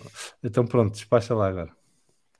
Acho que o Dr. Marco já deu provas aqui e ali que se calhar não tem o melhor talento a gerir algumas coisas atualmente. Depois deixa por estar a dizer que o Vettel tem um olho a mais para essa função. Eu não vou fazer essas piadas que é demasiado óbvias. E o senhor, isto são infortúnios que acontecem a qualquer pessoa. E acho que o Vettel pode ser uma lufada de ar fresco para a Red Bull. Agora, não sei até que determinado ponto ele tem alguma capacidade ou vontade de se estar a meter numa vida deste tipo de que obriga a dar outra vez presentes em grandes prémios. Não via mais o Vettel a ser o tipo que vai desfrutar da reforma em casa, voltar para o cenário das corridas. Alexandre? Exatamente. O Vasco hoje está muito alinhado. É que eu não percebo, para mim é penalização, mas é porque é que estão sempre a meter o Vettel nos assuntos. Eu relembro que ele saiu da Fórmula 1. Mas espera, o Vasco não deu penalização. Portanto, não sei onde é que estava o alinhamento. Eu acho que é penalização às pessoas que dizem estas coisas, porque se vocês bem se lembram, o Vettel fez um videozinho que mais parecia um anúncio de shampoos ou da Nike dos anos 2000, altamente inspirador e uma coisa estranha, em que ele disse que não queria mais esta vida, queria parar com esta vida durante um bocado. E agora estão sempre a metê-lo lá para dentro. Portanto, tens duas, uma, ou o vídeo é uma grande treta, a opinião do qual eu partilho, foi só para ficar bem, ou então estão a dizer isto só para mandar para o ar notícias, porque ele é que disse que queria sair. Pois, mas entretanto já vai dar-me as entrevistas em que não disse o dito por não dito, mas deixou entender que se calhar... Então há uma coisa que nós já aqui dissemos várias vezes, que o Vettel já teve várias etapas na carreira dele. E eu lembro-me de etapas em que ninguém podia com o Vettel, era dos pilotos mais odiados. Depois passa a ser o bonzinho. Graças a Deus. E agora fez aquele vídeo. E agora... Afinal, já não há problema nenhum. Já teve 3 meses em casa, já se cansou da mulher e dos filhos. Sabes que o Vettel passou a gajo porreiro quando começou a perder. É, os gajos que perdem são sempre porreiros. Os gajos somente quando continuam a receber como campeões do mundo. Então ainda são mais porreiros. Esses são os mais inteligentes. Mas o Vettel ali, quando entrou na Ferrari, é que passou a ser um gajo mais respeitado e aceito e carinhado. E depois quando se tornou ativista, então aí... é que se tornou ídolo da população, mas até 2015 o Vettel não era particularmente um piloto consensual ou unânime na Fórmula 1. João Moral, estás podem perguntar ao Weber. Eu estou sempre com cara de que quer dizer coisas. Para além de dizer exatamente, mais uma vez, com um tom muito convicto, não, eu concordo com o Alexandre. Não sei exatamente qual é a consequência para a minha concordância. Não acho que seja penalização. Não sei se é incidente de corrida, eu acho que vou dar isto sem ação. Agora, que é tonto estarem sempre a chamar o Vettel à colação, até porque não consigo imaginar o Vettel no lugar do Dr. Marko, nem vou fazer as piadas do ponto de vista, ou dos pontos de vista, vou só dizer que o Vettel nesta nova encarnação é fofinho, e portanto o que é que ele vai fazer aos pilotos quando eles se portarem mal? Faz-lhes um chá de erva? Achas que ele não tinha visão para a função? É isso? Acho que lhe falta algum horizonte visual para a coisa, assim. Acho que ele não, agora vou ser pior, acho que ele não enfrenta os obstáculos que lhe saltam à estrada tão bem como o Dr. Marko. E acho que nesta versão de chakras alinhados do Sebastian Vettel não tem jeito para Helmut Marko. O Helmut Marko tem que ser um gajo ácido, cítrico, não tem que ser um gajo mau. Aliás, basta ouvir qualquer piloto que tenha trabalhado com ele falar para saber. Tivemos aqui o Filipe Albuquerque que falou dele longamente e que conhecia na primeira pessoa, não é? Estamos a ver o Vettel a tornar algum piloto depois de ele fazer um quarto lugar e dizer, meu amigo, arruma as malas que isto não é suficiente. Não, o Eu Vettel estou a ver. Basta pensar que é o Weber. Se for o Weber ou o Alonso, sim. Mas se for um piloto alemão, já não. Vai-lhe dar uma massagem, vai fazer umas infusões de óleos, vai visitar com ele um bosque onde todas as energias são renováveis, o sol é produzido automaticamente por um conjunto de plantas que faz uma fotossíntese espetacular. Não, acho que o Vettel não tem jeito nenhum para Helmut Marko. No fundo, acho que quem nasceu para Vettel não chega à Marko e quem nasceu para Marko não chega a Vettel. Portanto, deixaria a coisa assim. Muito bem, vou ler aqui alguns comentários. Chegaram o Vitor Filipe Silva a dizer que o Vettel já deve estar cheio de tédio em casa. A minha mulher, sempre que eu digo Vettel, corrige-me e diz Vettel. Porque o V é F. Mas... Pedro Cachapuzo, o Vettel era um alzão que quando não deixava os baritos ganhar. Aqui o Old diz que sinceramente acho demasiado aborto para o cargo, sobretudo a versão final do Vettel. Isso. O Vitor Filipe Silva diz que era bonito ver o Vettel com o Alonso na Aston, mas isso já não será possível, infelizmente. Ou felizmente. Não sei. Acho que era uma dupla que tinha tudo para não funcionar. Vamos ao próximo tema do Colégio de Comissários. Eu só queria dizer, eu não dei a minha opinião sobre isto. Não tens que dar. Isto já mudou o formato do Colégio de Comissários. Desculpa. Ninguém quer saber. Eu acho giro, porque vocês só ouvem isto quando cá vêm. Porque não, eu estou a cumprir as regras. Eu estou a cumprir as regras no chefe. Mas diz lá, mas pronto, diz lá. Tudo. Eu vou dizer, vocês são velhotes, portanto, ainda processam mais devagar. Eu acho que o Vettel tem um problema neste momento de cash flow. E o gajo precisa ganhar mais dinheiro, porque o Vettel quer comprar o Ferrari, o último Ferrari que conduziu, para pôr ao lado do Williams e depois se pôr a dizer assim, estás a ver como és uma porcaria? Porque ele comprou o Williams mais dominador de todos os tempos, que é o FW14 14C B, portanto aquele B. XPT é o do Mansell, não é o do Prost. É o 14B, ele comprou o 14B, que é o 92. O Prost era o 15C. O Red 5, não é? Comprou com o Red 5. E eu acho que o gajo quer comprar o Ferrari, o último que conduziu, porque ele quer pegar fogo àquilo, quer tacar fogo àquilo para nunca mais se lembrar daquele carro.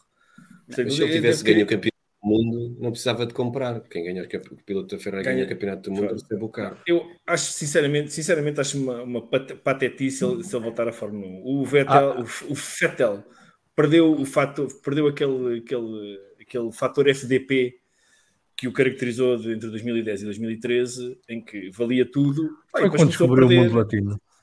Pronto, ficou mais calmo, mais macio. Alexandre, há um piloto, há pelo menos um piloto da Ferrari que recebeu o carro sem ter sido campeão do mundo. É verdade. E já falámos dele hoje. Ainda agora. É o Gerhard Berger, que recebeu o carro da Vitória em Monza de 1988. Isso foi quase ser campeão do mundo. Ele estava a lutar contra a McLaren. Não, isso foi mais do que ser campeão do mundo. Foi mais do que ser campeão do mundo. Foi do barulho da Ferrari e foi a primeira corrida depois da morte do... Mas eu acho que o Jean-Louis Schlesser recebeu uma miniatura desse carro. Sim, mas um modelo 1.18, não foi mais que isso. Pronto, a penalização João Amaral percebe muito mais disto do que eu. Pode confirmar que em 88 aquele Ferrari era o melhor dos outros. O Ferrari naquela altura. O McLaren estava muito à frente dos outros. O Vitor Filipe Silva está aqui a perguntar. É verdade. Podemos fazer um podcast só sobre o MP44 e o Ferrari F87-88. Do MP44 já fizemos. Não, mas agora fazíamos contra o F1 87-88C. E a diferença não era tanto o chassi, era mesmo... 15 a 1. E éramos só nós os dois e mais ninguém via. O Vitor Silva está aqui a perguntar. O Leclerc não recebeu um carro também. Eu lembro de uma história qualquer que ele não tinha lugar na garagem. Nunca havia na garagem dele no Mónaco. Mas não sei se era ele de Fórmula 1. Ele o carro ao museu qualquer no Mónaco, está lá exposto. Mas era de Fórmula 1? Doou não, emprestou. Isso nunca se dá um carro. O Alonso também tem 2 ou 3 Ferraris no museu dele e não foi campeão do mundo. Portanto, não, um deles é o de 2014, aliás. Que é o carro mais fantástico da história da Fórmula 1, porque ainda hoje está para ser igualado aquela capacidade de subvirar e sobrevirar em simultâneo. Não, eu pensei que era o aspirador mais rápido do mundo, porque o carro parecia um aspirador. Epá, Mas eu ia já dizer- disse isto na outra semana. Eu adorava ver esse carro em pista. E não consigo explicar porquê. O carro era muito mau. Toda a gente acha que o carro era feio. Eu adorava ver aquilo. Eu só disse que era um aspirador. Pá, aspirador não era feio. Já havia Por isso é aspiradores que há mais pessoas feios. que são fãs da. Por isso é que há pessoas que são fãs da Fórmula E, porque gostam de ver aspiradores em pista. Exato. Pronto, este Não, fazia o não sei barulho porque e é que tinha o seria de ser aspecto. espanto. Muito bem, vamos Mas continuar. deixa-me Só só dizer uma coisa ao Pedro Filipe, porque ele diz que desculpa lá, mas se é para começar a esticar, é para começar a esticar. Melhor rápido. Não, é que eu estou a tentar evitar o esticar. Eu sei, mas o Pedro Só Filipe falta disse começarmos a jogar dominó. Só falta que o começarmos a jogar Vettel ia dominó. comprar o Ferrari para o incendiar. Não precisa para isso comprar o Ferrari do Sainz da Áustria do ano passado. Já se incendeia sozinho, é mais rápido. A analogia Isso era é mais ou mau? menos essa. Isso é mau. Pá, isto hoje parece os Um marretas grelhador. em versão. Vamos continuar, só favor. Vamos. Sim, muito obrigado. Portanto, o Grande Prémio de Las Vegas passou a ser o laboratório da Liberty para futuros grandes prémios. Basicamente, a Liberty pôs no papel de promotor e está a organizar o Grande Prémio de Fórmula 1 em Las Vegas e com isso começou a ganhar experiência e conhecimento do que é ou do que significa organizar um evento como um Grande Prémio de Fórmula 1. E eles não dizem isto no sentido de que vão ser mais simpáticos e compreensivos com os organizadores e promotores que têm, mas mais no sentido que vão ser mais exigentes, porque isto entrou naquela conversa que tivemos a semana passada sobre vocês não ouviram porque não estiveram cá, sobre os grandes prémios históricos, né, se deveriam ter lugar garantido no calendário do Campeonato do Mundo de Fórmula 1. Mas basicamente isto é a confirmação de que a Liberty quer que os grandes prémios passem a ser experiências para os espectadores que se dirigem e que pagam bilhete para assistir às corridas, e que não pode continuar a ser o que tem sido até hoje em muitos circuitos, que basicamente as pessoas pagam centenas de euros para infraestruturas retrógradas, maus serviços e más experiências, basicamente. Eu mandei-vos o link para o artigo em que a Liberty falava sobre isto e as pessoas da Liberty falavam sobre isto. O que é que vocês acham? Penalização, sem ação ou incidente de corrida? Quem é que quer penalizar? Ninguém, estou surpreendido. Fiquei surpreendido agora. Incidente de corrida? Sem ação? Sem ação. Alguém quer dizer Frisámos alguma tudo. coisa? Frisámos Eu acho tudo. normal. Eu acho normal a atitude da Liberty. Está bem Uma coisa comigo? normal noutros desportos e noutros espetáculos.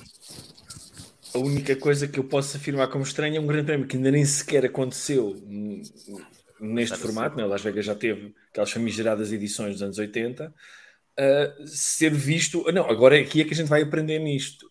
Tenho algumas dúvidas, mas acho que querer perceber, querer aprender, querer melhorar num sítio para depois melhorar em todos os outros, acho que sim. Acho que quando tu dizes isso das centenas de euros, não podia estar mais certo, não é? As pessoas têm que ter o valor pago, tem que ser, tem que valer aquilo, não é? Não pode estar só sentado numa bancada o dia todo, sem fazer nada. O que sai desta notícia que eu vos passei, que veio no Motorsport ontem, salvo erro, portanto quem quiser ir ver, Sim, é que de facto eles, a partir do momento em que tiveram que desenvolver este grande prémio e trabalhar no sentido de construir o grande prémio do ponto de vista da promoção do evento, perceberam uma série de lacunas que existem na maioria dos promotores e isso não deixa de ser interessante, porque realmente a fazer as coisas aprende-se mais do que se estando de fora a olhar para elas, não é? Mas também tem graça. Desculpa, Pedro. Pode ser enviesado, é por ser o local que é, não é? Las Vegas. Não, mas eles não querem repetir o grande prémio de Las Vegas. Sim, eu percebo. Não é isso, mas podem enviesar pelo ambiente que Las Vegas tem, que não precisa da Fórmula 1 para nada. Las Vegas promove-se em Fórmula 1. E mais, Las Vegas é um quebra-cabeças para organizar. Exatamente. O que eu sugeri aos senhores. De complicações ali tremendas que não se aplicam à maior parte dos casos. O que eu sugeri aos senhores de lá, aprenderem a Las Vegas é façam circuitos melhores. O circuito de Las Vegas, não sei, aquilo assusta-me um bocadinho. Calma, vamos ver o que é. Sim, claro, mas são circuitos melhores, sem ser tilquedromes ou outra coisa assim. Eu acho que aí sim, podiam ir aos velhos circuitos e se calhar aprender alguma coisa com os velhos. Não é repetir, mas perceber uma curva rápida, uma curva daquelas... Mas acho que não é nessa perspectiva. Não é nessa perspectiva. Não é. Para tudo. O que o Wolf está a dizer, off-topic, tem de ver o Pedro Filipe em modo tão sério a falar na RTP sobre a sua outra paixão que envolve mar e baleias, tinha ar tão sério que só o conheci pela voz. Conta-nos coisas. Se não vemos o clipe, não é verdade. Temos que ver o clipe. Primeiro tens de mandar o link para o clipe e agora explica-nos o que é que aconteceu. Eu estava a ver se isto não acontecia, mas pronto. Ele finalmente Nada atropelou uma especial. baleia. Não, por acaso não. Não, foi nada especial. Para mim é uma não notícia, mas lá, os meios pequenos pegam nessas coisas e acham que é uma grande coisa. Cerca de 2 semanas atrás foi visto um grupo de orcas aqui na costa sul do Pico, aí ao lado.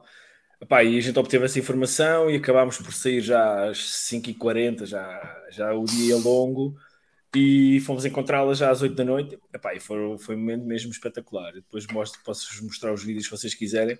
Mas isto é demasiado geek de baleias para estar agora a falar aqui neste espaço que não é para isso. Mas pronto, depois a RTP resolveu fazer uma peça e pôs lá os vídeos que eu fiz, eu e a minha equipa fizemos das baleias. Mas posso já dizer, e vou dizer aquilo que disse na entrevista da RTP, o que eu mais gostei de ver naquele dia, naquele momento, não foi propriamente os animais, que são espetaculares, são pandas do mar, são mesmo pretos e brancos como vocês veem na televisão, foi as pessoas, a reação que aquela malta que foi comigo teve.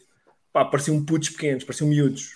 Estão a ver miúdos com, sei lá, com brinquedos novos a abrir prendas na noite de Natal. Isso para mim, isso agora é um momento mesmo geek, pá, essa parte eu não me vou esquecer. Mas depois eu ponho-vos o link, se vocês prometerem não mandarem muito hate. Para mim eu partilho o link com vocês. Obrigado. Vamos falar de baleias, porque aqui conta mais, eu amo orcas. E o João está a dizer, atenção, que foi com boa intenção, Pedro, gostei mesmo de ver o conteúdo. Obrigado. Tens de mandar o conteúdo e a gente mete nas redes Mas não, fazemos assim, eu quero continuar casado, meu, vá lá. É que se eu vou falar de baleias agora num podcast, o meu casamento, não sei se amigo. Uma coisa temos a certeza. É para o bom e para o mau o casamento, não é só para o bom. Não havia mais ninguém para falar, para te entrevistarem a ti. Exatamente. Ninguém conseguia falar. Mas acredita que eu tentei assim, pá, mas não, mas aqueles também foram, aqueles ali ao lado. E, pá, não, mas tens um vídeo porreiro e tal. E pronto. Muito bem, mas passa-nos isso, metemos nas redes sociais e vamos falar de fundo para toda a gente. Vamos passar à frente. Mas alguém quer falar alguma coisa sobre Las Vegas? Em Las Vegas, já curiosamente, também se costuma falar muito de baleias, mas tem outro significado. Eu não queria falar no primeiro, não é? O João não queria nem falar. Só queria dizer uma coisa, desculpa, rápido. Em relação ao artigo que eu achei mais graça, Salviano, foi que tu disseste dos promotores e deles terem percebido algumas dificuldades dos promotores, mas quem deve fazer essa declaração era o promotor de Silverstone, que dizia, pode ser que eles agora comecem a considerar mais as opiniões dos promotores. Essa parte achei alguma graça agora que vem o que dói. Pois há esse lado, ao reverso da medalha também. Sim, mas pronto, era só isto, rápido. Desculpa, Alexandre, força. O que eu ia dizer, e não acho que tudo aquilo seja inocente, mas o que é normal quando crias uma rede de franchise ou qualquer outra em que tens promotores que tentam fazer coisa, é tu próprio experimentares para tentares perceber e criticar melhor as outras. Portanto, eu acho que aquilo é uma atitude de negócio perfeitamente normal. Muito bem. Só ler aqui alguns comentários. O 1290 ADV KTM Liberty toca a reformar o Estoril. Era bom. Eles já reformaram o Estoril, que nunca mais vai voltar a ver lá a corrida, já reformaram. Pedro Cachapuz diz, por falar em baleias, então será que o Mercedes ainda melhor este ano que o Ellison não lembro? Já vamos falar disso a seguir.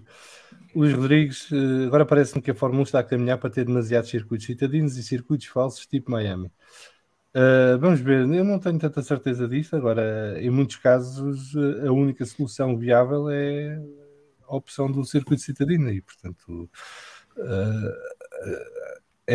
somos capazes de ter mais circuitos citadinos no futuro. Vamos ver se entram no calendário no sistema de rotatividade, porque eu também não acho muito saudável para um campeonato de mundo de Fórmula 1 ter mais do que 7 ou 8 grandes prémios em circuitos citadinos num universo de 25. No panorama atual, acho que 5, 6 é o máximo tolerável, diria. O Old diz que há quem chame baleias à mulher, mas em Las Vegas o termo baleia tem um significado muito específico e tem a ver mas com esses gajos não duram muito tempo. Os jogadores que apostam milhões, basicamente, são os jogadores de mais alto calibre, digamos assim. Muito bem, vamos ao último tema do Colégio de Comissários de hoje. Foi anunciado ontem que em 2023 os carros poderão usar 4 unidades motrizes em vez das atuais 3 e que não haverá penalização para a utilização desta quarta unidade motriz. Parte da justificação depende-se com as corridas sprint e que o aumento que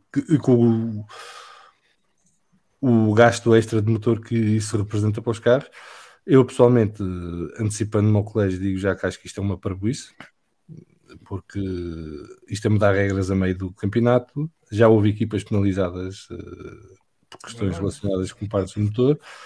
E se por um lado querem acrescentar emoção às corridas, com a história dos fins de semana de sprint e com este novo formato que já vamos falar mais à frente, por outro, retiram aqui um elemento que poderia ser disruptor na temporada, que é a questão das penalizações com os motores.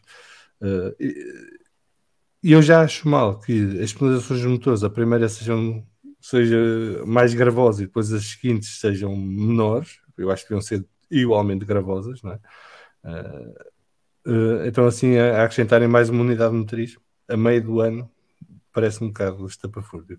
Mas o colégio é soberano e decidirá quem é que acha que é penalização para a FIA por permitir. Ok, Vasco foi primeiro agora, antecipou-se. Temos que arranjar mesmo os botões, quem é? Vasco. Pá, tu já disseste que mudar, a minha coisa que mais me irrita é mudar regras a meio do jogo. Acho que só existem duas situações em que isso pode acontecer. Primeiro, por uma questão muito forte por questões de segurança.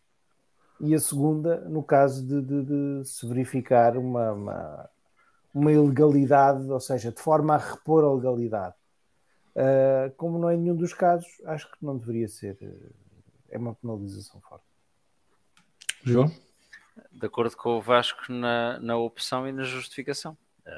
Ainda a última vez que escrevi uma coisa de Fórmula 1 era sobre isso, sobre mudar de regras a meio, e sobre uma coisa que o Vasco falou há bocadinho, que era legislar em cima de um caso. Não são só os governantes que o fazem, a FIA também costuma fazer a miúdo, e neste caso decidiu mudar as regras e logo a seguir, as regras do sprint, e logo a seguir mudar uma outra regra, o que é tonto, é pura e simplesmente palerma. Se querem poupar motores e querem mesmo que os motores sejam duráveis, confiem nos 3 motores. Agora, alterar as regras das corridas de sprint e toma lá mais um motor para ver se isto dura até ao fim do ano, não faz muito sentido.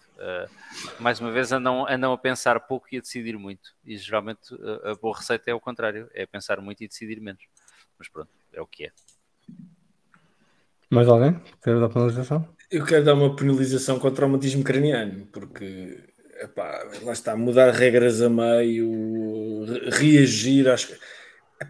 Mas será que esta malta. Eu acho que esta malta não ouve o podcast, sinceramente. Eu acho que temos que fazer um trabalho de Graças a Deus. Achas? Um bocadinho melhor, acho que sim, acho que não ouve. Passava a vida em tribunal.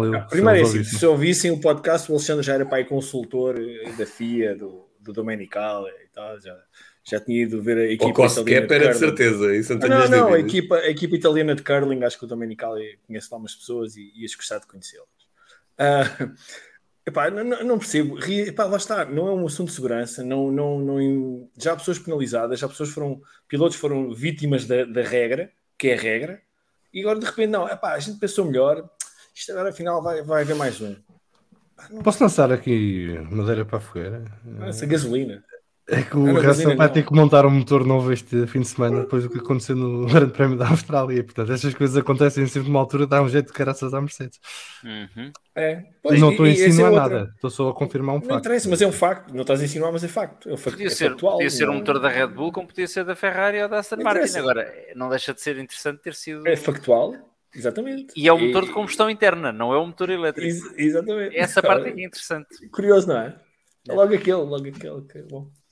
Mas acho ridículo, acho completamente ridículo. Acho que lá está, é daquelas medidas que não credibiliza o desporto. E nós que se calhar estamos mais atentos a isto, se calhar o fã mais desprendido não liga, não é? Vai para o tweet seguinte. Nós chegamos, mas espera aí, estamos a regras a cumprir. Isto é importante, não é uma coisa desprezível. Não sei, eu não concordo. Penalização com traumatismo. Muito bem, alguém quer dar incidente de corrida? É isto? Alexandre? Só para tenho mixed feelings em relação a isto. Okay. Eu tenho mixed feelings sobre isto. Primeiro, eu acho que devia haver 50 motores por época, que era para a gente ter outra conversa. São outros 500. E chamas e peças a passar, até porque as pessoas que fazem os motores também têm família, têm que ganhar dinheiro e temos que pensar que a economia tem que andar para a frente. E segundo, eu acho que a Fórmula 1 está a ficar, como não sei se lembram, com o campeonato argentino de futebol, a primeira divisão. Também houve uma altura quando o River Plate e o Boca Juniors cada vez estavam a descer de divisão, ou havia qualquer coisa, eles mudavam as regras tipo a 8 jornadas do fim, só para eles não descerem. Portanto, eu acho que isto qualquer dia deixa de ser o campeonato do mundo de Fórmula 1 e passa a ser o a primeira divisão da Argentina, que eu não sei qual é que é o nome, mas faz-me lembrar isto quando eles Liga mudam as Tango. regras. Estou a inventar. Vasco, não Já queres dizer falei nada também. sobre este tema? Estás muito calado. Eu já falei. O Vasco foi o primeiro a falar. Ah, foi o Falou. primeiro a falar. Estava com Mas toda posso a falar saúde. mais, se quiseres. Fala mais, fala. Não há nada para dizer. O mais diz a coisa mais interessante de todos, pá. Estou a ler aqui alguns comentários do chat. O 1290 ADV KTM optimizar o calendário para evitar saltos constantes entre continentes. Se voltou a ser falado esta semana, salvo eu, ou nos últimos dias, e que a Liberty quer organizar o campeonato por regiões e vai fazer um esforço já em 2024 por otimizar isso. Portanto, vamos ver como é que sai o calendário de 2024. O SM diz que o Alexander era o CDO da Liberty Chief Destruction Officer. O José Correia diz que para mim o motor extra foi para calar aqueles que só puseram até ontem este novo formato de fim de semana. Pedro Cachapuz diz que ainda bem que tiveram 4 semanas para fazer várias reuniões para decidir o formato da sprint. Melhor era só se houvesse uma pausa de 3, 4 meses de preferência antes do início da época. O curioso foi que a reunião foi na Austrália e a decisão foi tomada na Austrália. Foi confirmada esta semana no Conselho Mundial e depois transposta para o regulamento a tempo do Grande Prémio do Azerbaijão. Porque é que o Conselho Mundial foi só esta semana e não foi antes? Não sei dizer. O F. Martins diz que a FIA e companhia têm uma tómbola com ideias e de quando em vez vai lá algum tirar um papel. O que ninguém nos disse é que está tudo misturado. Ideias boas, más, péssimas e parvas. Então, mas para ser tómbola tem que estar tudo misturado mesmo. Para ser imprevisível o que é que vai sair de lá. E ficamos por aqui em relação ao Colégio de Comissários desta semana.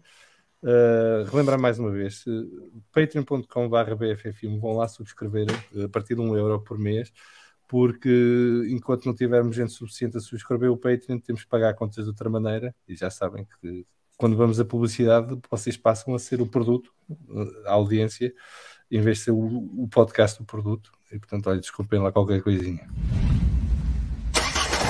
O PEC Motores tem mais power do que nunca. O Grande Circo. Os Guerreiros do Asfalto. A Loucura das Ovais. E muitos outros. PEC Motores, a melhor oferta de desportos motorizados. Não te deixes apanhar na curva. Adere já na tua box. E este fim de semana vai ser um bom fim de semana para ter PEC Motores, porque vamos ter várias corridas, TCR Europa e o GT Open em Portimão, vamos ter a Fórmula 1 no Azerbaijão. Acho que há MotoGP também, não há?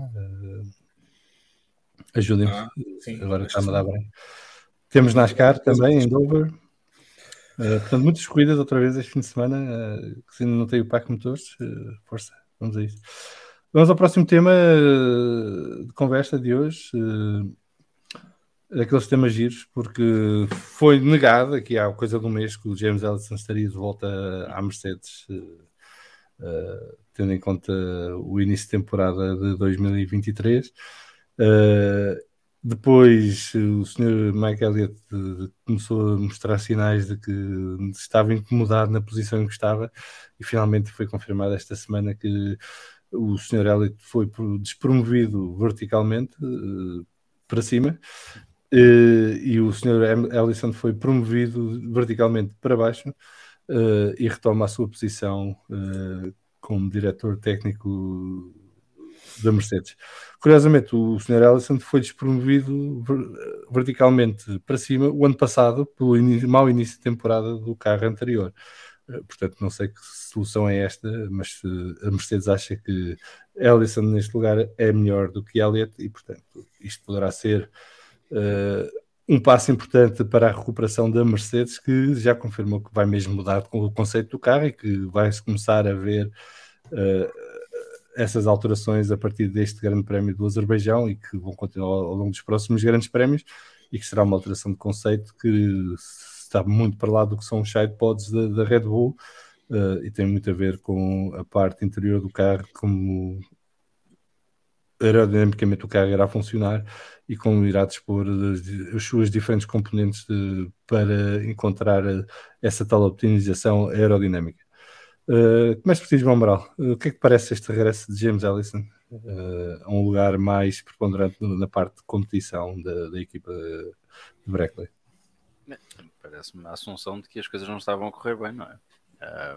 Toda a conversa de que o conceito funcionava, deixava de funcionar, não temos tempo para mudar o conceito, o carro ainda tem muito para dar, o carro não tem mais nada para dar, temos novos sidepods, não temos novos sidepods, não me ouviram durante o inverno, não me ouviram durante o ano passado, enfim, a novela tem muitos capítulos e eu perdi-me aqui a meio, confesso-vos. O James Allison é sinónimo de sucesso para a Mercedes, não é? Quando ele saiu em julho de 2021, as coisas ainda estavam a correr bem. Aliás, foi uma temporada bem sucedida para a Mercedes, independentemente do desfecho da última volta do Grande Prémio de Abu Dhabi. Portanto, o regresso do James Allison acontece em primeiro lugar porque as coisas de facto não estavam a correr bem, porque se as coisas estivessem a correr fantasticamente bem, pouco provavelmente precisavam de o ir buscar. Atenção, o James Allison saiu a seguir ao Grande Prémio do Bahrein do ano passado, depois daquela hecatombe na pré-temporada, em que o carro foi um desastre. Ok, seja como for. Eu tinha ideia que ele tinha saído a meados de 2021, ou seja, que tinham acordado em meados de 2021 a saída dele. Não tinha sido uma coisa tão precipitada como a legislação da FIA. Não, isso foi o que nos venderam depois. Como agora o Sr. Ok. Hélio também se sentiu muito mal e decidiu que o lugar dele afinal era outro. Pronto, eu sou, como tu disseste no início do podcast, um lírico e acreditei nessa versão. Alguma coisa havia que mudar, e neste caso, ao contrário do que dizia o Lampedusa, não é para que tudo fique na mesma. Alguma coisa há que mudar para que a Mercedes mude de vida. Apesar disso, os sinais dados na Austrália não foram maus, mas deve haver uma razão para que o Allison seja, do ponto de vista de quem gera a equipa, uma aposta de qualidade para que o carro, não de 2023, mas de 2024, seja um carro bem sucedido. De qualquer maneira, na realidade nunca parámos de falar do James Allison ao longo deste tempo todo de sabática, não é? E de tudo o que ele ia fazendo. E isso, mais uma vez, é sinal de que as coisas não estavam a correr particularmente bem, porque, quer dizer, falamos de grandes responsáveis por equipas e pelo sucesso que tiveram, mas não necessariamente quando as coisas ainda estão muito quentes. Foi o caso aqui. Pergunta ao Luís Rodrigues se não foi ele que escolheu o conceito do W13. Se foi, voltando a Las Vegas, é pôr as fichas todas no preto e dizer tudo, saia. Mas foi sob a liderança dele que o projeto do W13 foi desenvolvido e decidido. Não é? A confiança que a Mercedes tem no James Allison é infindável, aparentemente. Alguma coisa eles acharam que tinha que mudar, porque eu não ouvi as notícias com muita profundidade. Saiu alguém para que ele tenha entrado? Ou seja, o regresso dele... Não, ele nunca saiu. Ele nunca saiu. Ele tinha passado certo para o projeto da America's Cup. Certo, mas saiu da equipa de Fórmula 1. E o Hélio. Projeto. Pronto. Para ele voltar alguém teve que sair da equipa de Fórmula 1? Sim, saiu. Passou para a direção, para a posição em que estava o... Eles trocaram, basicamente. Ele e quem? Quem era o outro? Desculpa. O Michael. O Michael. Ok. Alguma coisa estava mal, estava a correr mal. Se esta é a pessoa certa. Estava a correr mal, já toda a gente tinha percebido, só os que certo, não queriam acreditar é que achavam que não. Absolutamente, mas quer dizer, para irem buscar o Allison é porque eles acham que ele sabe fazer alguma coisa bem feita. Isso faz-me ir à próxima pergunta, que é porquê Allison outra vez? Não tem capacidade para ir buscar mais ninguém nesta altura? Ou aquilo é um problema tão profundo que... Não sei, estou a dizer, mas ou aquilo é um problema tão profundo que tem que ser resolvido por prata da casa, porque de outra maneira ainda perderiam mais tempo para resolver. Pode ser uma questão de cultura de organização, pode ser uma questão económica para não querer gastar dinheiro, pode ser sobretudo uma questão de incapacidade de recrutamento, sim, quer dizer... Não há de ser assim tão fácil a meio da temporada ir buscar alguém para começar a trabalhar imediatamente. E o Allison começa a trabalhar já, certo? Ou já começou. Todos os demais contratos que possas fazer, tens um período de nojo, esperas até ao fim do ano, e se não for assim, não é bom sinal. É sinal que a pessoa que foram buscar não é grande coisa. Portanto, pode ser tudo isso. Agora, também não é provavelmente uma pedrada no charco, não é uma novidade rocambolesca, não é assim uma notícia que... Já circulam imagens do Mercedes com umas barrigas laterais diferentes. Não sei se são verdadeiras, se não. Não são do Allison. Alguma coisa lá de fazer a equipa. Se isto correr bem, pode sempre dizer que foi ele que fez, mesmo sem ter feito nada. Se a equipa continuar como está... Já vinha atrás. Sim. Vasco. O F. Martins está aqui a dizer que regressa o James Allison, o João Neto e o supercomputador na cave para a Mercedes voltar a ser campeão do mundo. João Neto, prepara-te. Acho que a Mercedes se calhar tinha mais... ganhava mais em apostar no regresso do João Neto que do James Allison. Eu tive a oportunidade de dizer isto no podcast da Sport TV, exatamente o ponto que tu disseste, que é, acho que isto é um sinal de que a Mercedes, algo não vai bem na Mercedes. Porque, como é óbvio, não tendo corrido bem o carro do ano passado e o carro deste ano, algo que tinha que mudar na direção técnica da Mercedes, ao ponto de o Toto Wolff ter dito, a determinada altura já este ano, que este conceito tinha que ser mudado. O que a mim me espanta, e foi também o que tu disseste, quase é preciso ir estudar uma cadeira de geometria para perceber estas mudanças, porque em condições normais, quando alguém passa para Chief qualquer coisa ou Officer, quer dizer uma promoção. No caso da Fórmula 1, já vimos isso acontecer, que não é uma promoção. O James Ellison foi para esse lugar, aparentemente, para uma prateleira. Agora sai da prateleira outra vez e vai para lá o senhor, o que era atual diretor técnico. Não consigo perceber esta mudança. E o João Amaral dizia que a Mercedes parece ter uma confiança cega no James Ellison. Ou cega, ou já não sei qual foi a expressão que usaste. Mas não, eu acho é que se calhar não tem outra solução neste momento. Portanto, não sei se isto vai ser a solução, mas é estranho uma equipa que tem sempre tantos recursos e que nunca teve problemas em recrutar ninguém, de repente recorrer a uma solução que há um ano não tinha funcionado. É só estranho. Alexandre? Estás em mute. O que não é mau. Estavas a falar tão bem. Estava a ver que não dizias. Fácil, Eu sobre este essa é assunto. daquelas. Mas eu estava com confiança em ti que ias aproveitar. Claro. Sobre este assunto, eu só queria dizer que foi mais uma demonstração da capacidade de comunicação do departamento de comunicação da Mercedes em deixar a Toto Wolff dizer uma coisa tão bonita. E vou fazer uma tradução livre da citação, que é: o Elliott fez uma avaliação à situação e é muito fantástico o que ele fez depois dessa introspeção, decidir que com o James Ellison eles tinham um gladiador e que as tropas estavam dispostas a ir para a guerra e caminhar sobre fogo com ele. Portanto, ele conseguiu ao mesmo tempo elogiar e chamar e ofender a pessoa que sai do lugar. Portanto, mais uma vez, foi uma comunicação fenomenal do Toto Wolff, que eu não entendo como é que o senhor consegue dizer estas coisas, em que consegue elogiar e ofender ao mesmo tempo uma pessoa importante da estrutura dele. E pronto. Que o Luís Rodrigues a dizer que o meu problema com a Mercedes é que não são coerentes. Num fim de semana o carro não presta, na semana a seguir o conceito é uma maravilha e vão ganhar corridas. E pelos vistos aplica-se a mesma fórmula ao pessoal da equipa. Portanto, uma semana não vem, para a semana já está, depois volta a não vir e volta a estar e andamos nisto. Deixa-me só fazer são uma coerentes. precisão. Na sua incoerência. Deixa-me só fazer uma precisão, porque eu acho que disse que eu teria falado em confiança cega. Não, quem tem confiança cega é o Dr. Helmut Marko. A Mercedes não. Pedro Filipe. Deixa-me passar este momento. Não deixa entrar assim. É assim, isso é mesmo à bruta, não é? Mesmo ao pontapé. Eu diria que o James Ellison é o Tony da Mercedes. Portanto, quando o Benfica estava em dificuldade nos anos 80, aparecia sempre o Tony a salvar aquilo. Não era. Era aquele. O Mário Wilson. Exatamente. Mário Wilson.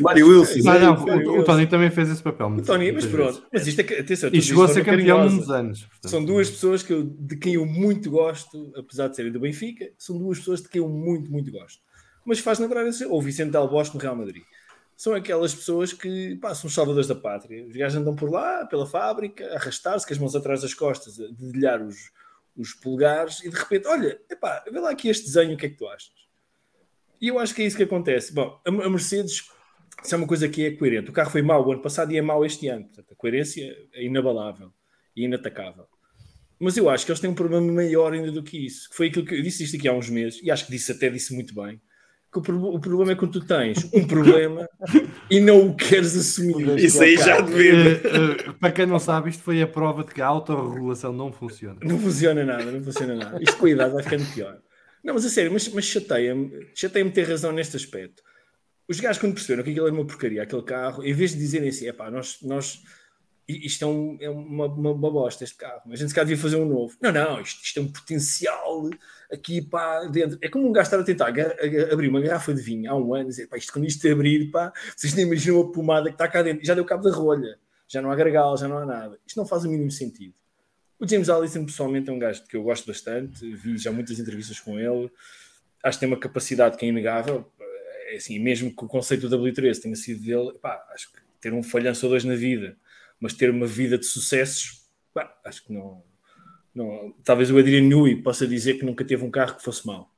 Fora aquele McLaren que se incendiava e que perdia peças e que nunca chegou a correr. Mas eu acho que perceberem que tem um problema e terem uma solução ali à mão para resolver, eu acho que é ótimo.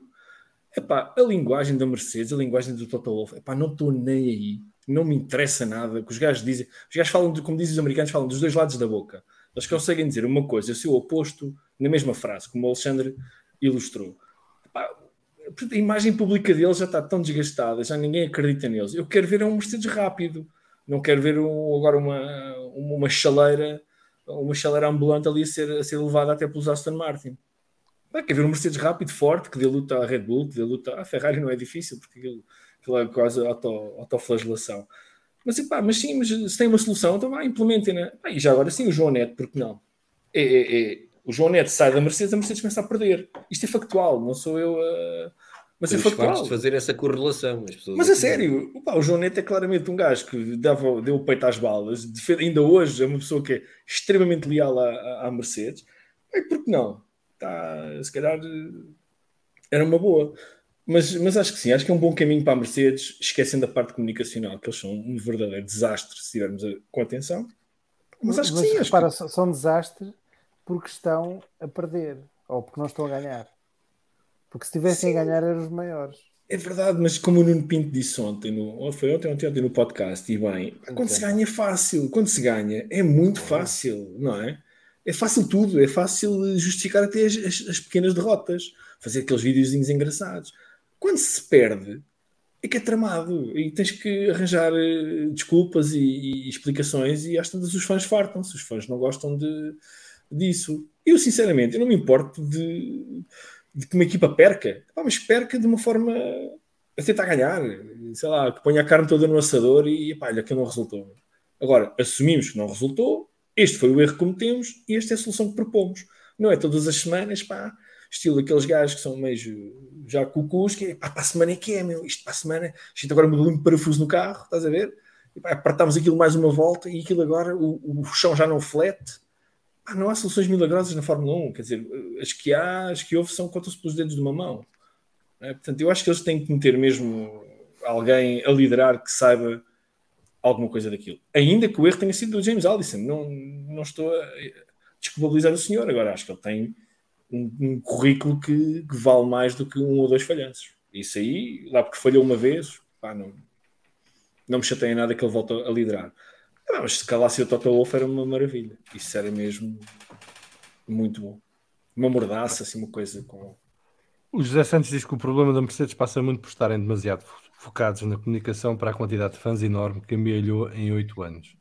O Pedro Cachapuz diz que, com a forma como foi comunicado e recebido este regresso do Allison, espero no mínimo a Mercedes ser campeão para o ano.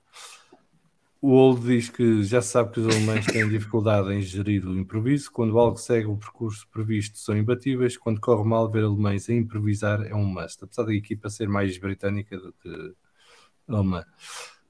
O Pedro Cachapuz diz que para o Alisson ser Tony tem de deixar crescer o bigode. O STM está aqui a recomendar que usem a técnica do sapato para abrir a garrafa de vinho e que sim, é possível. O Pedro Cachapuz diz que uma coisa é certa, o Alisson vem carregado de experiência com barcos. E o Luís Rodrigues diz que nunca esquecer que a Mercedes é a única equipa na história que escreveu uma carta a pedir desculpa aos fãs que só serviu para se enterrarem ainda mais. O Ricardo Tavares diz que a Mercedes para voltar a ganhar só tem que fazer uma coisa: change the fucking car. Muito bem. Mais alguma coisa que queiram acrescentar sobre... Se perguntassem ao Allison qual é a cor do interior do barco em que ele supostamente teve a trabalhar, se ele sabia. Pois, deve ter visto os renders a cor do barco do João Neto. Fibra de carbono. Só tem uma cor. Muito bem, vamos continuar. Vasco, estás pronto? Sim. Sim, estou. Nasceu, pronto. Então, vamos lá. Ai, irritações do Vasco. Vasco, qual é a tua irritação esta semana? Ou as tuas irritações, vá. Em primeiro lugar, tenho aqui 2 pré-irritações. Isso é um conceito novo que temos que introduzir aqui. Portanto, a primeira é que cá estou eu, a regressar, porque é para tu não andares irritado. Porque eu quando não Obrigado. venho, também ouço. Portanto, Faz muito bem. E tens de fazer download em todos os aparelhos lá em casa, que é para contar várias vezes. Cá em casa, o agregado está devidamente instruído nesse sentido. Muito bem. Portanto, mas só para responder à tua irritação da semana passada, cá estou eu, firme e irte. Segunda pré-irritação, eu já tive 3 a 4 corridas este ano que não consegui ver em direto e surpresa das surpresas, esta também não vou conseguir ver em direto, o que também me irrita profundamente, porque quer dizer, tanto fim de semana do ano e não consigo. Coisas mais concretas. Irritou-me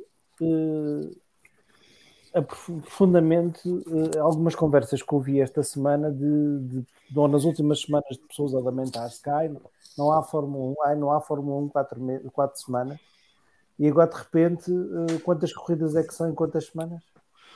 São muitas. Pois são muitas, são bués, como diz o meu filho mais novo. Pessoas a lamentarem-se, a dizer que que agora são tantas corridas. Epá, não. Já há gente a queixar-se disso. Epá, eu já ouvi umas quantas pessoas a queixarem-se disto. Não em fóruns públicos, como sabem, eu não frequento esse tipo de sítios, por uma questão de... Isso é porque ninguém te segue. Higiene mental. Não, atenção, eu já tenho, posso-vos dizer, o extraordinário contagem de 178 followers. Atenção. Acho que devias repetir outra vez o teu endereço do Twitter, o teu user do Twitter. Não, deixa estar. Não, está ali a dizer, peraí. Olha, pois está. Ali, pois está. Há 178. Ora, podem ver aqui, @VascoP1974. A ir ao Twitter, @VascoP1974. Espera, escuta. Há 178 pessoas que acham que eu tenho alguma coisa interessante para dizer no Twitter. Mas não foi no Twitter. Foi em outros fóruns que fui, e é algo que me irrita profundamente, porque acho que as pessoas está bem que esta pausa não estava prevista, mas quer dizer, não tem que andar agora a lamentar-se que vai haver muitas corridas, quando há 3 semanas diziam que só daqui a 4 é que vai haver Fórmula 1. Portanto, e agora tenho uma irritação mais séria, que é com a FIA. Que FIA Liberty, não sei de quem é a responsabilidade, que só agora é que vieram dizer as regras para este fim de semana, o que é que vai acontecer, o que é que não vai acontecer. Há um bocado estávamos a falar de mudar regras a meio do jogo, e eu concordo que se defina os fins de semana sprint quando as temporadas, ou melhor, não é quando se define o calendário, é mais tarde. Também percebi quando há uns anos, quando houve o Grande Prémio de Imola, por questões de calendário, foi um esquema mais curto. Agora, não percebo esta indefinição de estarmos até à última sem saber o que é que vai acontecer. Acho que é um disparate, e a FIA devia ter um bocadinho... A FIA ou Liberty, repito, porque já agora esclareça-me quem é que tem a obrigação de definir isto. As duas, a FIA e a Liberty. Se calhar são os dois, não é? A Liberty coordena com os promotores, a FIA... Acho que é... está a falar das regras da sprint? Da sprint, do fim de semana... Não, foram acordadas com as equipas e com a Liberty na Austrália, e só agora é que foram publicadas. Está bem, mas está mal. Está mal, a malta tem que saber antes. Nós sabemos antes. Até tivemos aqui um segmento do podcast a falar disso aqui há umas semanas. Está bem, mas eu não estava cá, portanto não tive... Estás a ver? Só ouves os que te interessam. Não, só ouço aqueles que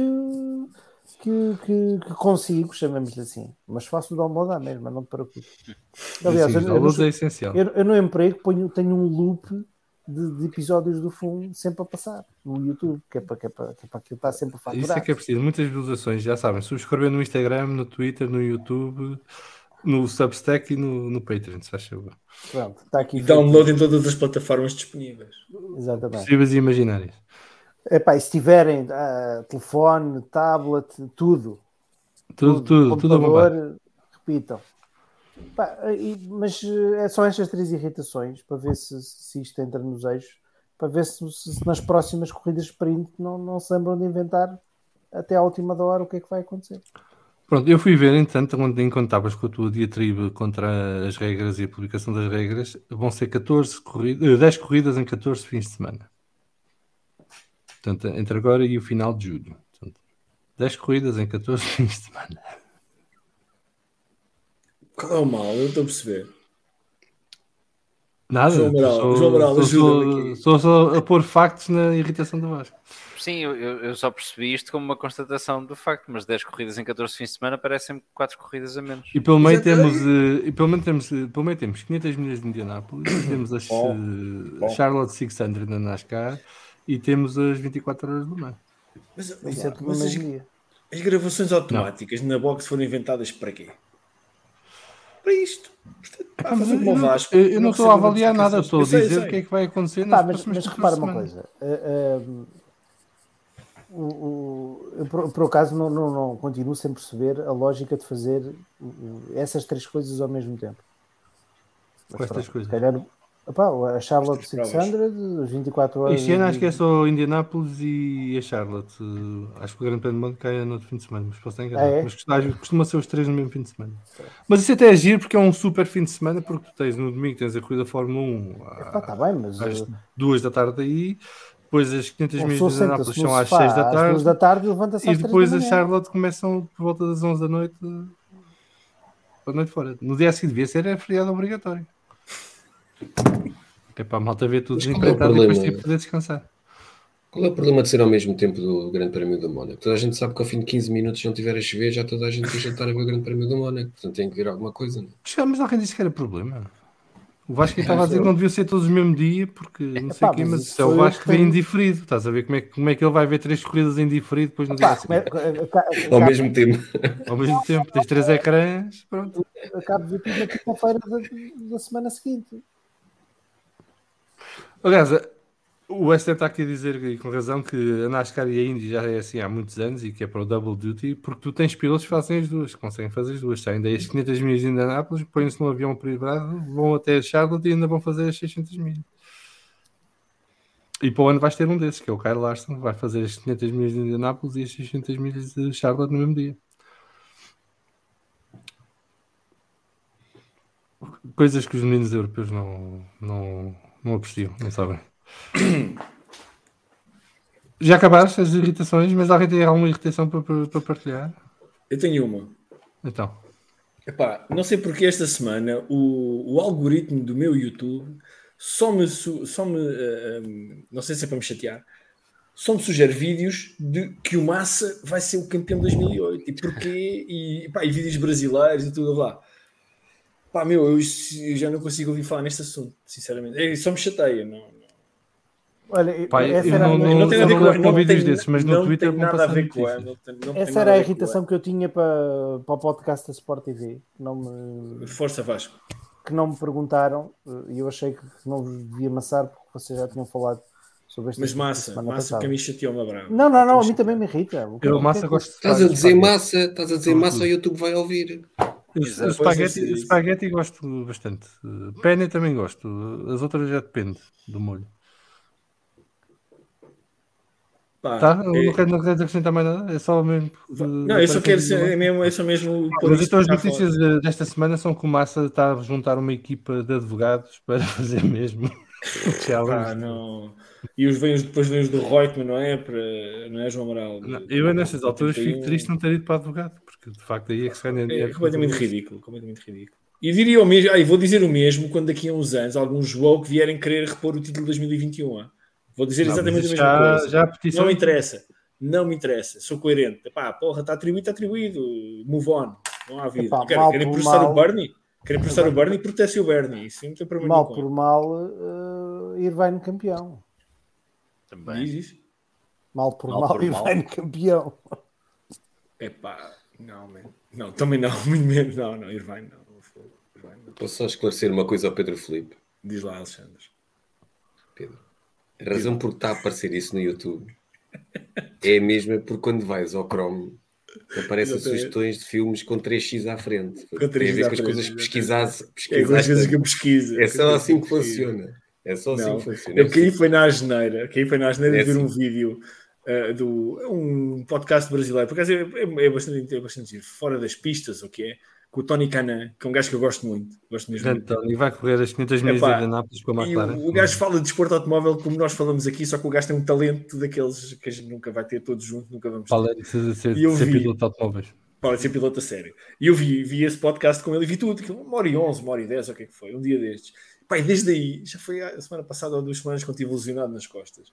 Pá, e agora levo com massa, levo com os podcasts desses gajos e os cortes e não sei o quê. Olha, mas Pá, o Tony incrível. Canan é que era grande Os convidado. filmes com X é por outras razões, Alexandre, que a gente depois discute. Foi porque também procuraste só uma vez, não foi? É isso. Olha, mas vamos Era ver se para um isto o amigo. algoritmo funciona. Portanto, queremos o Tony Canan, não vamos falar de fundo. A ver Isso se é que o Tony era. Canan começa a Isso é que receber era. vídeos do vamos falar de fundo toda a hora e bem mesmo. Isso é que era, meu. Isso ia ser Grande o máquina, episódio meu. pináculo. E agora o Grande Tony Canan máquina. está a ir ao YouTube e é só vamos falar de fundo, vamos falar Não, de fundo. Pináculo é teres Oscar Piastri, Piquet e Alonso. Isto é bingo. Isto é Bem, bingo. o Alonso é uma questão de tempo. O Alonso é uma questão de tempo. Isso é bingo, mas isto tem que ser Podia orgânico. saber que só gente está a tratar Estragaste o jogo do bingo. Não estraguei vai nada, brincar. não estraguei nada. Então, Não, e isto com tem que ser estes três. orgânico, não é deixar cair assim de repente todos. Desculpa, mas eu criei um contexto. I'll Pronto. take it. Muito bem, vamos continuar. O STM está aqui a dizer-te que há uma opção no Google para limpar o histórico de conta. Verdade, os cookies. Vamos continuar e vamos à nossa antevisão do Grande Prémio do Azerbaijão, o nosso momento de Zandinga.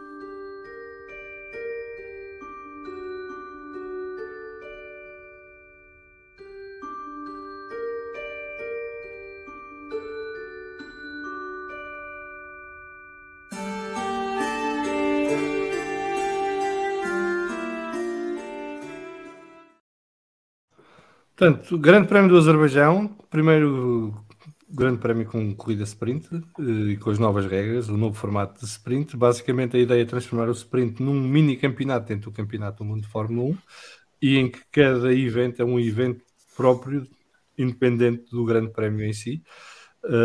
Passa a ter a sua própria qualificação e a corrida sprint deixa de influir diretamente no alinhamento dos carros para o Grande Prémio de domingo. Então, qual é o novo formato? Treinos livres na sexta-feira de manhã, qualificação para domingo para o Grande Prémio, sexta-feira à tarde, sábado de manhã, o Sprint Shootout, que é uma sessão de qualificação mais curta só para a corrida de sprint, que terá Q1, Q2 e Q3. A Q1 são 12 minutos, a Q2 são 10 minutos, a Q3 são 8 minutos. Na Q1 e na Q2 só podem usar pneus médios, na Q3 só podem usar pneus macios. Okay? Eles não fizeram o one shot qualifying, mas limitam a capacidade das equipas de fazer mais do que uma tentativa de qualificação, que pode ter mais do que uma volta.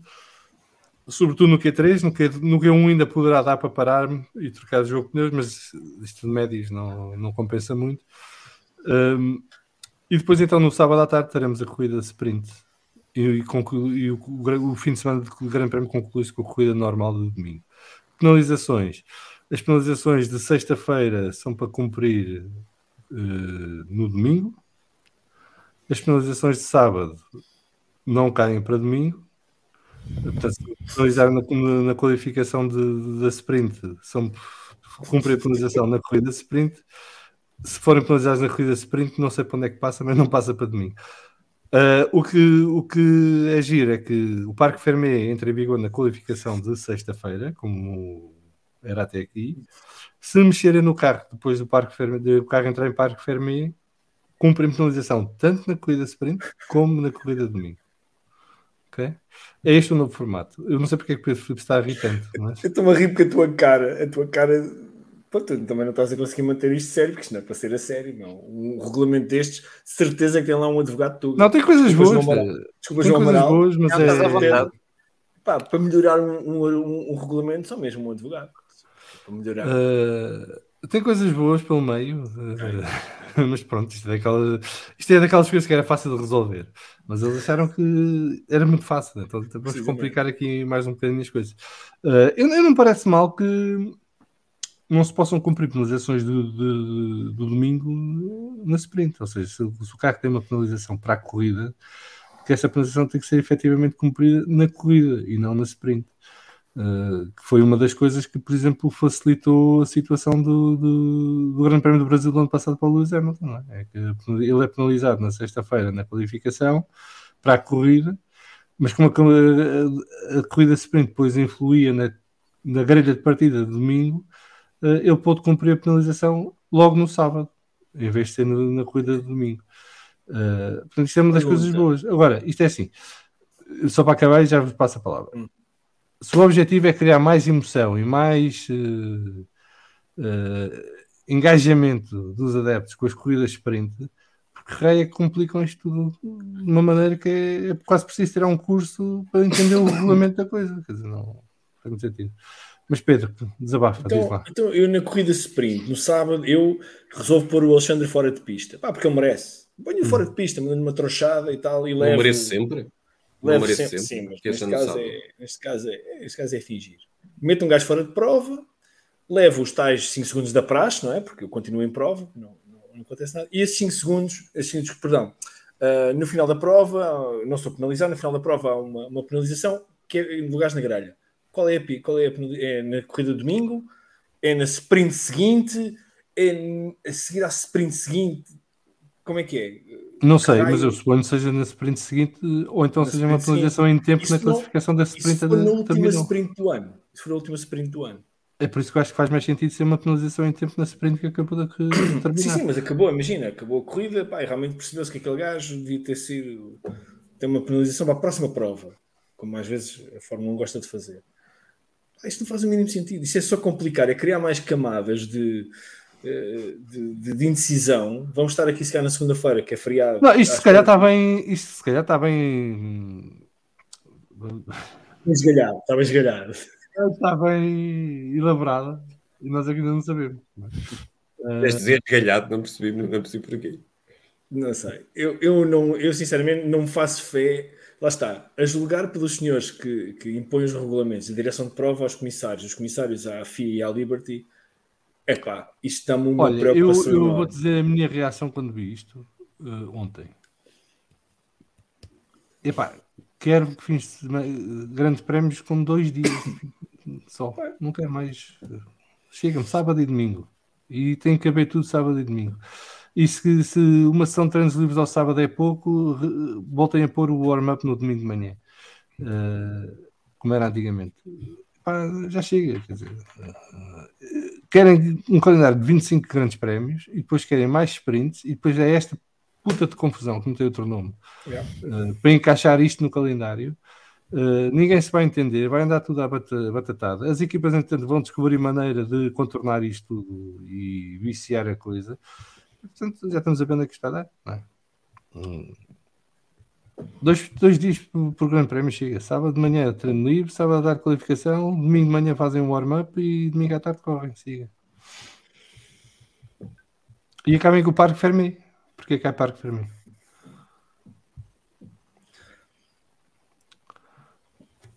Mais alguém quer falar ou já terminamos por aqui? Já malhei nisto o suficiente.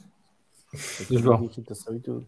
Eu não malhei nisto. Eu tenho alguns mixed feelings. Também não sinto necessidade de malhar.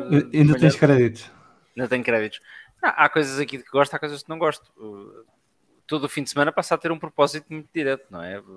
Eu confesso-vos, como nabo que sou nisto, os treinos livres são bons, mas são sempre uma adivinhação. Com isto tudo, os treinos passam a ter um objetivo sempre e conseguimos perceber qual é esse objetivo e quem é que é mais rápido e quem é que não é. A história das penalizações transitarem de um dia para o outro, só vos posso dizer que é, mesmo em juridiquês, é ilegível, incompreensível, é tudo o que não se quer. Mas enfim, adensa o suspense, porque nunca vamos perceber exatamente se uma penalização é exatamente para o dia seguinte, se é para 2 dias depois, se passa para a corrida seguinte, se já prescreveu, se não prescreveu. Podemos ter a certeza, como no futebol, se houver uma penalização Agora sim, vou fazer uma botada e isto é uma piada, atenção. Há aqui um aviso de ironia. Se houver uma penalização para a Mercedes, podemos mudar as regras para a corrida seguinte. Pronto, está feita a penalização, a piada. Eu acho que eles viram acrescentar um programa novo na F1 TV ou no YouTube, que é logo mal acaba a sprint, estão ali 3 horas em emissão em direto, à cautela para ver se caem penalizações, se muda a classificação, se alguém furou o parque Fermi, tudo mais, Estilo que é Big para chegarmos a Brother. domingo já com tudo. Estilo Big Brother, não é? Na gala, fazer uma gala. Exatamente. Ora, e quem é que é expulso da casa este fim de semana? O Franz Tost é o primeiro a ser expulso.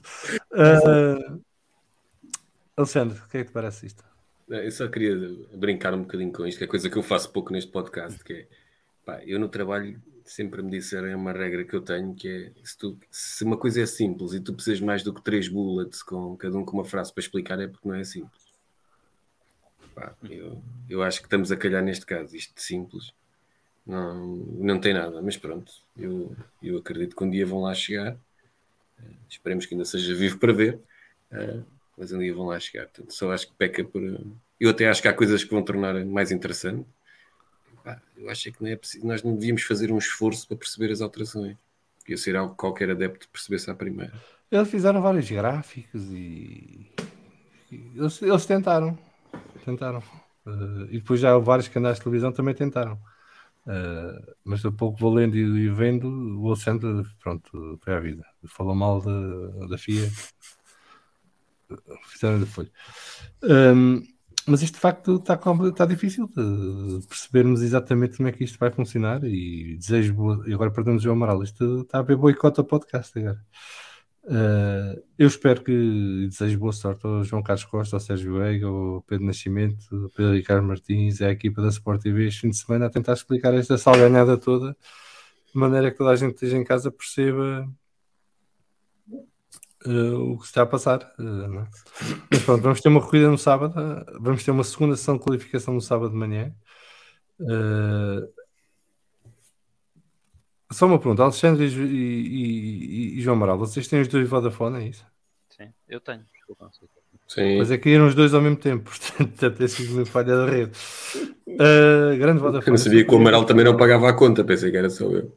Eu sou cliente em Portugal da Vodafone, portanto, grande Vodafone, sim senhor. Agora mandem os vouchers.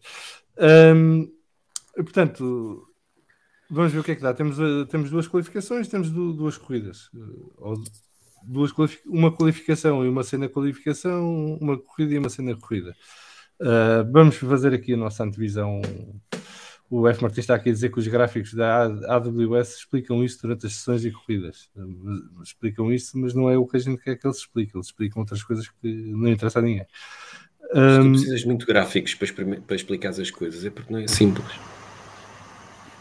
Não, já estás a pensar que precisas dos gráficos antes de explicares, já é meio caminho. Mas vamos continuar. A antevisão do Grande Prémio do Azerbaijão e das suas múltiplas qualificações e corridas.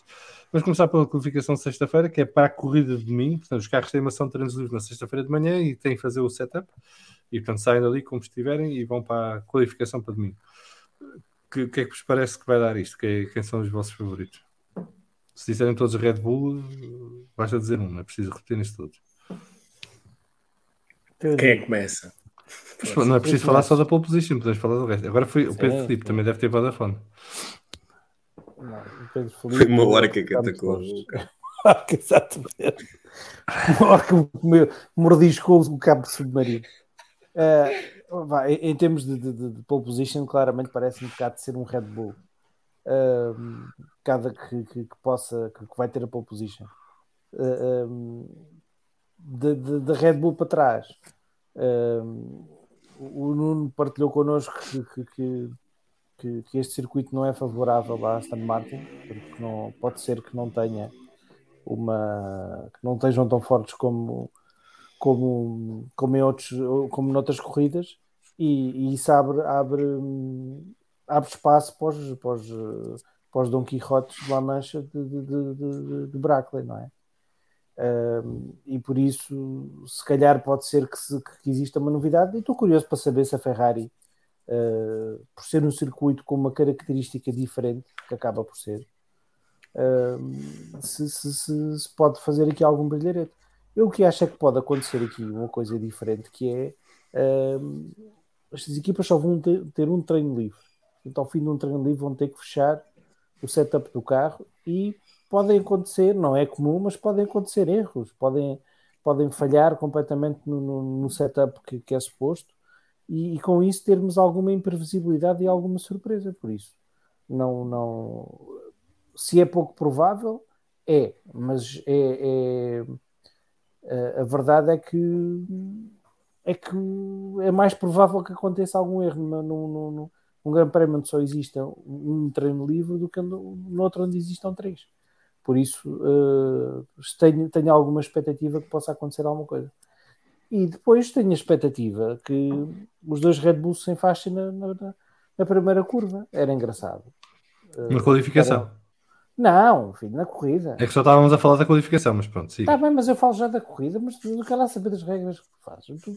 Não, é que depois vais ficar calado 20 minutos a ouvir os outros a falar. Não faz mal, não te preocupes. Depois durmo na sexta, não te preocupes. Mas acho que pode acontecer. É um circuito apertado. Se olharmos para as corridas anteriores, houve sempre uma olhada, como é bom, como de uma maneira mais simplista. Portanto, vamos ter expectativa que isto pode ser entretido. Eu, em relação ao que o Nuno disse do Aston Martin, ele disse duas coisas. Ele disse isso por causa das retas, mas depois disse que na parte das curvas de 90 graus e curvas lentas, que o Aston Martin é um carro bom e que portanto pode compensar aí. Por acaso não vejo a coisa assim tão negra por lá da Aston Martin.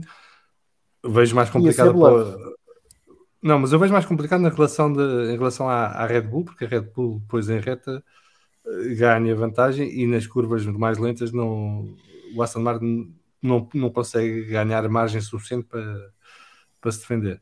Mas em relação a Ferrari e Mercedes, tudo depende da velocidade de ponta que cada um consiga. Se calhar a Ferrari será o grande adversário da Aston Martin aqui e a Aston Martin e a Mercedes estarão na luta com a Ferrari nesse aspecto. Pedro Filipe.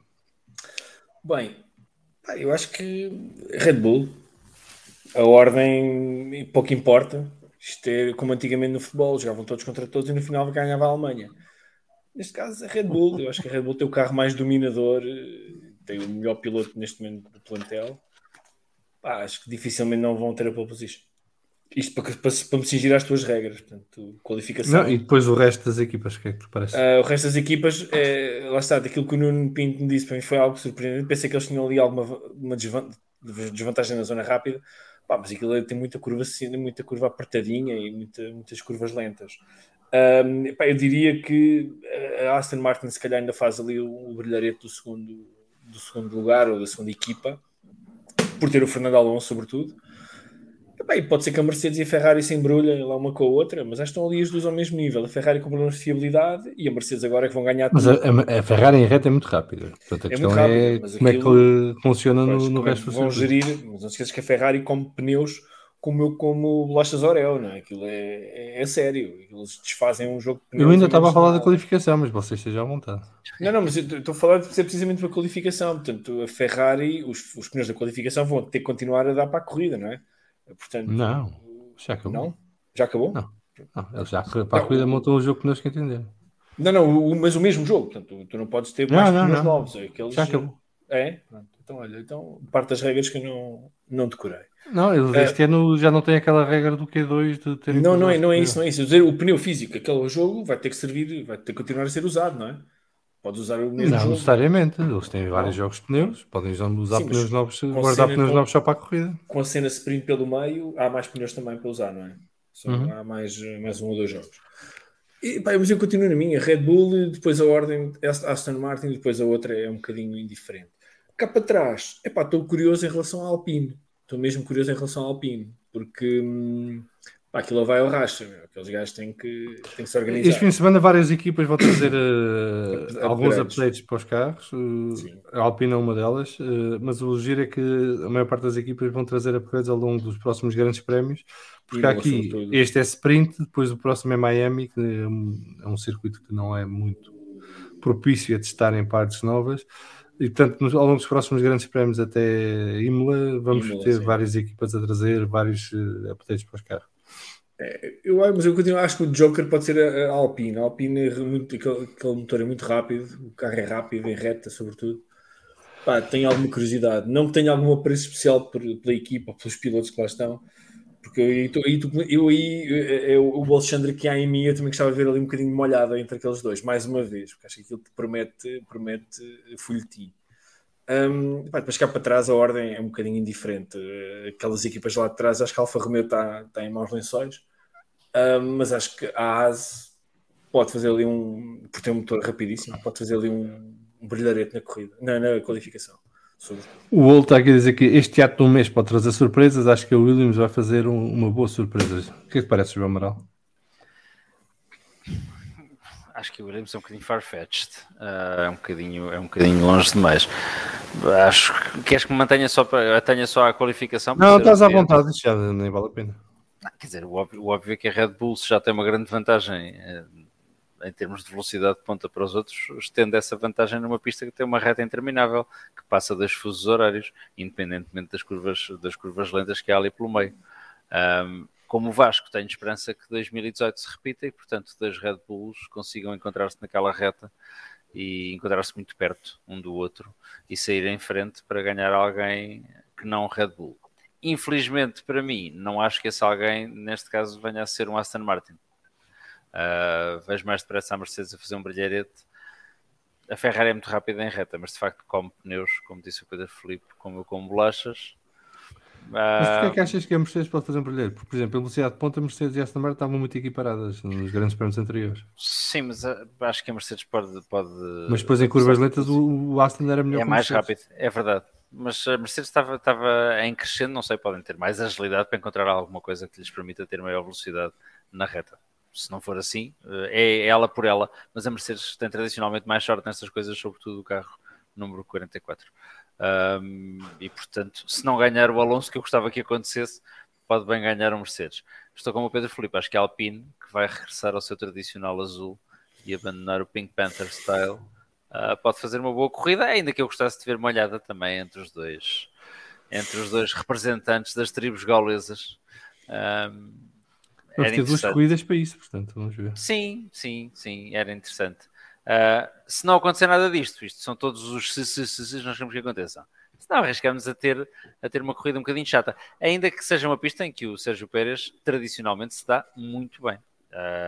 Creio que fez pódios nas últimas 3 ou 4 corridas que ele fez. Portanto, e ganhou lá o ano passado, não é?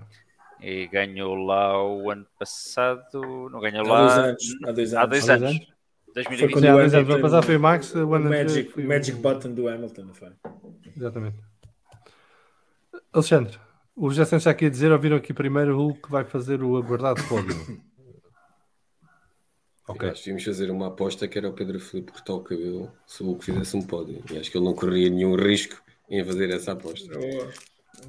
Eu não sou assim tão apegado à minha melena. Não, eu acho que quando o Hulk fizesse o pódio, o Pedro cortava o cabelo para ficar como está agora. Não, o problema é se eu prometo não cortar até o gajo fazer um pódio. É que estou tramado. Vou fazer trancinhas e tal.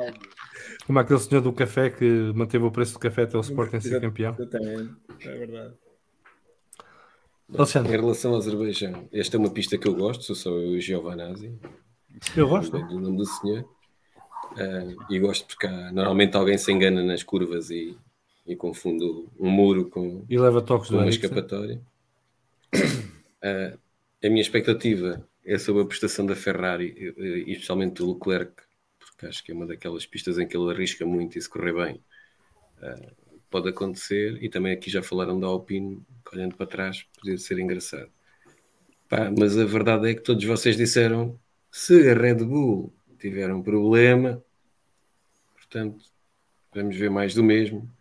No entanto, eu acho que é sempre um grande prémio que mostra imagens espetaculares e se recordam, pelo menos nos últimos 2 anos, até dos locais em que a realização é menos má em termos de mostrar a corrida. Vá. Quantos safety cars é que vamos ter? Vá, atravessem-se. 2. No domingo, Vasco, no cheat, no domingo. Epá, isso é daqueles exercícios de adivinhação à totobola. Passa quem? Foi que Isso é que tem piada. Se Epá, fosse 30, uma ciência exata, não fazia. Mas espera aí, estamos aqui para falar a sério? Ou Isso aqui era Não mesmo para percebo. adivinhar. Ele está a perder o traquejo. Não vem aqui umas semanas e pronto, fica assim. Mas fala-se a sério aqui? Vasco, 30? Já disse 3. Há 3, ok, percebi 30. João, quantos safety cars? Só vamos ter um. Ok. A convicção com que ele diz isto, eu vou mudar a minha resposta. Eu acho que vamos ter 2. Porquê? Porque acho que vai dar molho logo ao início e depois no fim. Porque no E início. pelo meio, devemos uma cesta. Não, no início eu acho que aquilo. E não vês o terceiro. Não, acho que no início a probabilidade de haver um safety car é grande ali porque as primeiras curvas são muito apertadas e 20 carros todos juntos é difícil não haver toques.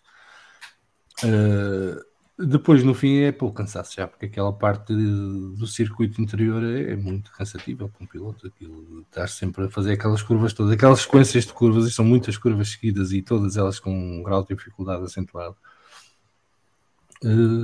Vão causar cansaço nos pilotos e é normal que no fim haja algum que se espete em algum lado ou dois que se toquem numa ultrapassagem e depois basta um carro ter um acidente e para logo tudo porque não há maneira de tirar o carro rapidamente do circuito, a não ser que o carro milagrosamente consiga ir até às poucas zonas de escapatória que existem e mesmo aí vamos ter bandeiras amarelas ou safety car virtual. Portanto, aposto nos dois. Pelo meio, acho que vamos ver carros a queimar combustível e gastar pneu. Não estou assim a ver muita coisa. Agora, depende de como é que os setups são feitos na sexta-feira para a reta. Não é? Porque isso poderá decidir se vamos ter muitas ultrapassagens de DRS ou não. Essas coisas fantásticas que eu adoro. Ultrapassagens de DRS. O Old está aqui a dizer 3 safety cars. Portanto, entre os 2 e os 3, e o João acha que é só um. Porquê é que tu achas que é só um, João? É só o do início? Porque acho que estas corridas têm uma tendência para desiludir as nossas expectativas mais delirantes. 3 safety cars são 3 oportunidades para molhada, são oportunidades para mais ultrapassagens e, portanto, acho que eles conseguem comportar, sobretudo depois do que fizeram na Austrália, e aquilo foi tudo um bocadinho uma loucura. E, portanto, um safety car. Pode haver um safety car virtual, pode haver uma série de coisas, mas não. Aposto num só. Cumprimentar aqui o Dr. Soldas, que é nosso subscritor no YouTube. Quem quiser apoiar o podcast no YouTube pode visitar o botãozinho Join e tem lá várias opções e semelhanças do Patreon para apoiar o podcast. Boa noite, maltinha boa. Vim cá deixar um abraço, vou ouvir-vos amanhã no trabalho. Façamos boa companhia amanhã no trabalho. Isto hoje está difícil, chegarmos às 3 horas, mas ainda vamos tentar, porque ainda falta um segmento da memória. E já estou a ver as histórias que vêm aí do Estoril. Carlos Lopes diz que bandeiras amarelas traz mais bandeiras amarelas. Na NASCAR é certinho, na Fórmula 1 vamos ver, depende, às vezes não. Muito bem, mais alguma coisa que queiram dizer em relação ao Grande Prémio do Azerbaijão? Tudo dito, diz Alexandre. Diz Alexandre. 5 safety cars e 20 minutos para decidir se é partida lançada, se é parado, se é... Mas e vai haver desmembramentos? Vai haver desmembramentos? O que é que te parece? Espero que não quero que ninguém perca membros. Espero que não. Se for da direção de prova, se calhar não se perde nada, não é? Muito bem, 5 safety cars, ficamos por aqui. 5 safety cars. Acho que já estamos a descambar. E o Dr. Sousa a dizer boa, 4 horas seria o ideal, bom podcast. Isto 4 horas agora vamos ter muitos, porque 10 corridas em 14 semanas vai dar para muita conversa. Cais ao Sousa e quantas bandeiras vermelhas? Bem, também arrisco, eu digo uma bandeira vermelha. Pedro. Nenhuma bandeira vermelha. O diretor de prova vai se esquecer delas, vai ficar retido no aeroporto e não vai levar bandeiras vermelhas para a prova. João? Estou com o Pedro. Nenhuma bandeira vermelha. Portanto, vocês acham que nas repúblicas soviéticas as bandeiras vermelhas não contam? Acho que tem... Tu devias saber isso, não é? Países que viveram sob a égide têm a maior resistência. Deve haver muitas gavetas ainda. Vasco. Eu, por acaso, também acho que não vão haver bandeiras vermelhas. Alexandre? 5. Uma bandeira vermelha e 30 minutos de discussão se ia ter sido bandeira vermelha ou não. Muito bem. Vamos avançar então e vamos até ao nosso VFF1 Memória.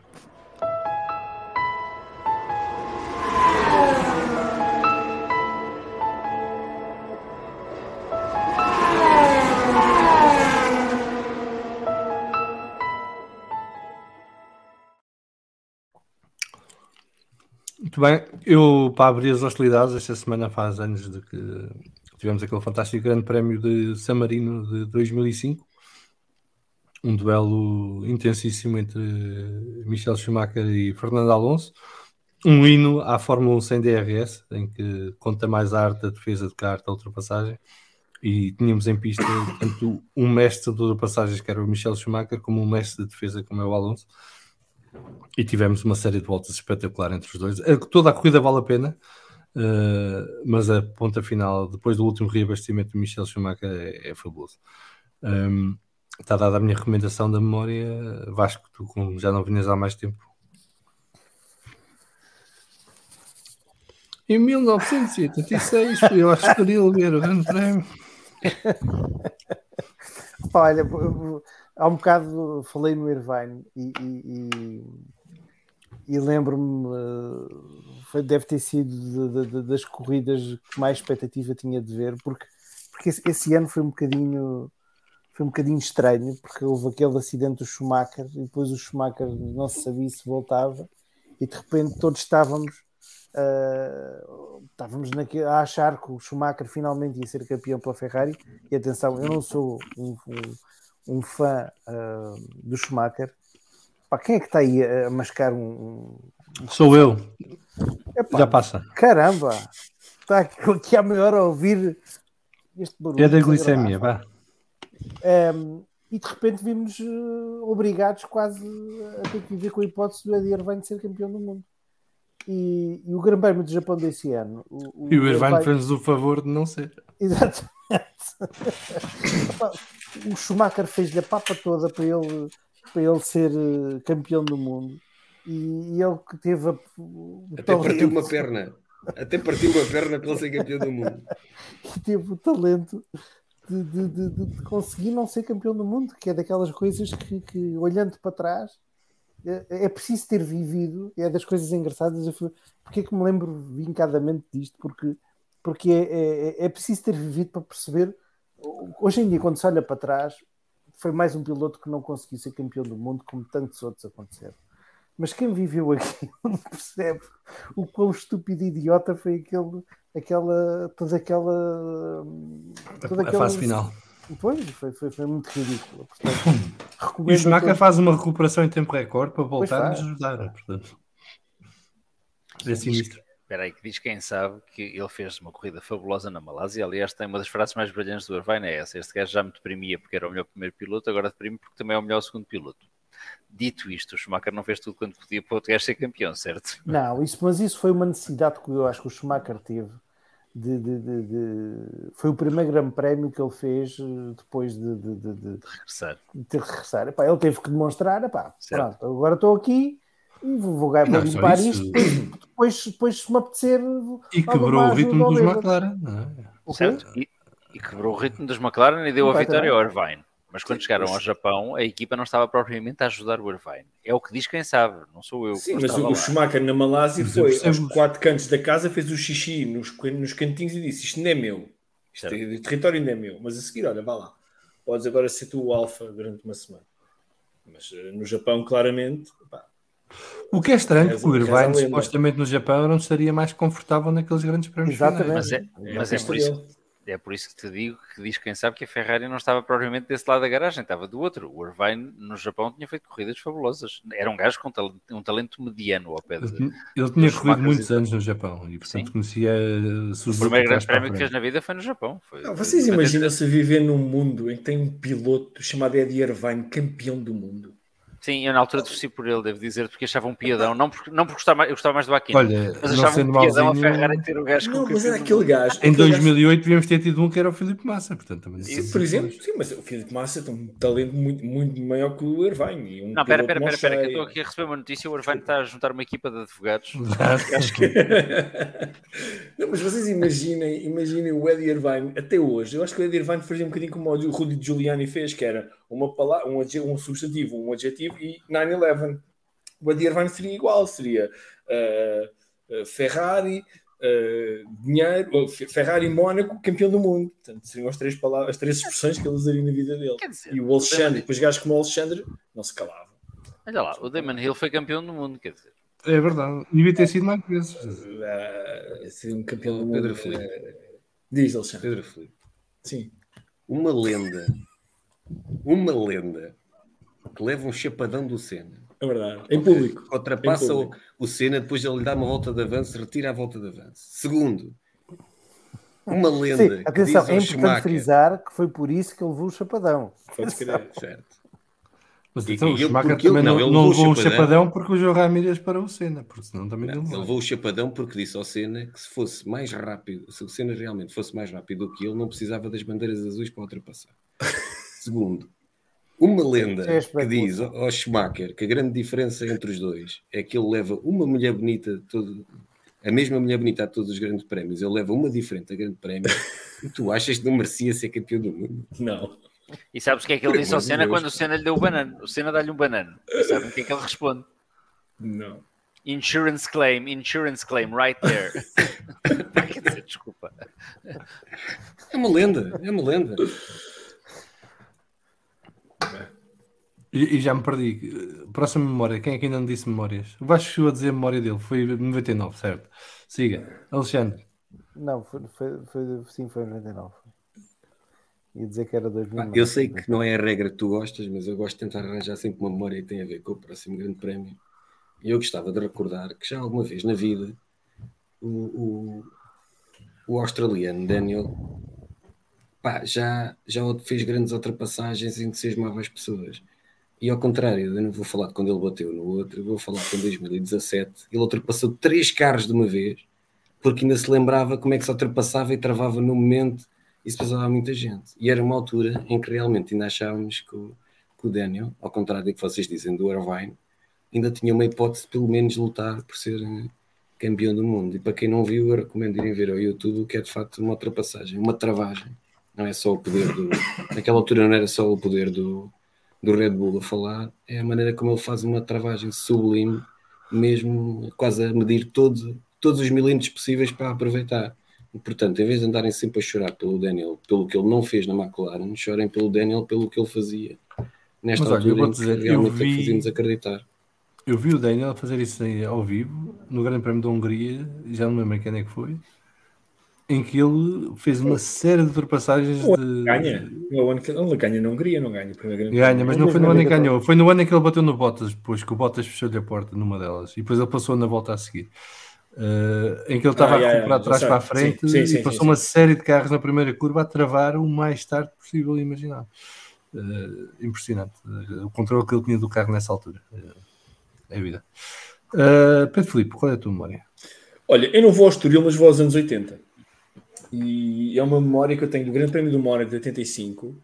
O campeonato de 85, havia um piloto italiano que eu gostava bastante, porque era um protegido do Domingos Piedade, que era o Michele Alboreto, e que faz no Grande Prémio do Mónaco. No Grande Prémio do Mónaco tem estas duas coisas que eu gosto, que eu me lembro bem. Um acidente monumental entre o Piquet e o Patrese, creio eu. O Patrese no Alfa Romeo e o Piquet num Brabham.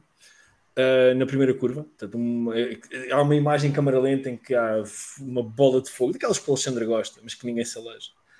Uma bola de fogo enorme na primeira curva. Não havia safety cars, não havia cá essas mariquices, desculpem lá a expressão, agora não sei como se pode usar. A corrida continuou. Mas há uma recuperação espetacular do Michele Alboreto no Ferrari, atrás do Alain Prost no McLaren. E eu lembro muito bem desta corrida porque eu tinha o vício de gravava as corridas para depois Pronto, eu vou dar ver durante a semana em VHS. Okay. Então VHS o Google explica. e via esse grande prémio porque aquilo me entusiasmava, já sabendo o resultado final. Eu tinha 11 anos, 11, 12 anos, e via aquele grande prémio quase ad nauseum e gastei a fita, tanto perdi essa cassete, gastou-se. Epá, mas aquilo entusiasmava-me. A recuperação do Alborete é qualquer coisa de fantástico. Num carro claramente inferior, o Prost a gerir.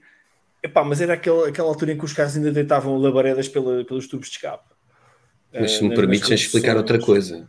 Era também a altura em que os carros ainda eram pequenos o suficiente que dava para se fazer ultrapassagens no Mónaco. Isso é verdade, é verdade. Tanto que em vários sítios.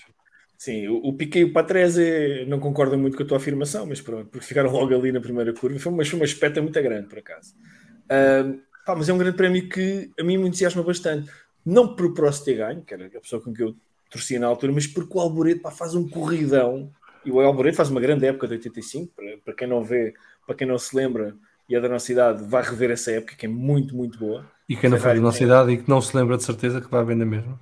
F1 TV é fixe, tem lá isso. Epá, e é uma recordação que eu tenho, uma recordação muito querida. E pronto, e faz-me lembrar também o Domingos Piedade, que é uma pessoa que eu gosto de me relembrar de vez em quando, para lhe roubar aquelas expressões fantásticas como na boxe da Ferrari ser marcado um penalti de cabeça. Tal era a felicidade daquela gente. Portanto, fico Mónaco 85.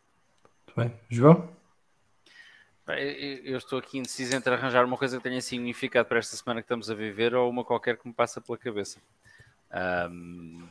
Mas tenho para todos os gostos. Para seguir o Alexandre e ser uma de Baku, há um momento icónico que se passou já não sei em que ano, 2017, 16, não sei, que é o momento em que o Romain Grosjean, atrás do safety car, decidiu abraçar um muro. Foi em 2018. E não contente com isso, decidiu culpar o Marcos Ericsson, que vinha mais ou menos 10 metros atrás do carro dele. É um momento icónico que não vai sair mais da cabeça. Enfim, eu gosto de Romain Grosjean, devo dizer isso. Atenção, simpatizo com o rapaz. Quem não gosta? Acho que ele é um piloto com talento. Mas esse momento não me sairá mais da cabeça. É mais icónico ainda do que o Vettel, ainda na sua fase não fofinha, a tirar o carro para cima do Lewis Hamilton, também atrás de um safety car. Do break test. Exatamente. Fez um break test. O gajo atirou o carro com tanta força que até o encosto da cabeça do Hamilton se soltou. É verdade. Mas não se queixou das costas quando saiu do carro. Curiosamente, nesse dia estava. Era mais novo também. Tens de compreender, era mais novo. Exatamente. Agora, o Grosjean ir de frente para o muro e dizer foi o Ericsson que me bateu. Ele não. Someone hit me. Ele perguntou. É um momento que me vai viver para sempre na memória. E ele estava em 6º lugar, salvo erro. E eram pontos importantes para a AS e faltavam poucas voltas para acabar a corrida. Mas repara, continua a ser um ponto importante para a AS, na medida em que toda a gente se lembra disso, ao volante de um AS, e portanto é um momento icónico que fica para sempre na história dessa equipa. Eu acho que os engenheiros perdem aí um momento icónico de fazer as piadas do ano, pá. Eu havia de ser o engenheiro do gajo, ele perguntou, alguém me bateu. Melhor é dizer, falamos quando voltares à boxe. Muito bem, ficamos por aqui hoje. Muito obrigado a todos, ao Vasco, ao Alexandre, ao Pedro Filipe, ao João Amaral e a quem nos seguiu em direto no Fórum TSF. Já sabem, patreon.com/bff1, se quiserem ajudar o podcast, subscrever uma das modalidades de apoio. Também podem fazê-lo no YouTube através do botão Join e fazer o mesmo, escolher a modalidade de apoio que entenderem ser a melhor para a vossa carteira. Sigam o Vamos Falar de Fundo no Twitter e no Instagram. Nas duas a conta é Vamos Falar de Fundo tudo junto. O nosso Substack em vff1.substack.com, vamos escrever de fundo. Todos estes links estão na descrição do episódio no YouTube e estarão na descrição do episódio do podcast na plataforma que vocês entenderem utilizar. Este fim de semana então temos 2 corridas em Baku, uma sprint no sábado, o grande prémio no domingo. Esperemos que sejam corridas de muita emoção. Amanhã teremos o VFF1 NASCAR a partir das 22h30 Portugal Continental, está às quintas-feiras, é a quinta-feira de NASCAR. Sexta-feira teremos a estreia do Sextas de FUN às 9h30 da manhã de Portugal Continental, menos 1 hora nos Açores. Teremos o Vamos Falar de Fundo de Brief domingo ou segunda-feira à noite. Teremos o VFF1 Motociclismo na segunda-feira e nós regressaremos, se tudo correr bem, na próxima quarta-feira para mais um Vamos Falar de Fundo. Até lá, beijinhos e abraços e boas corridas.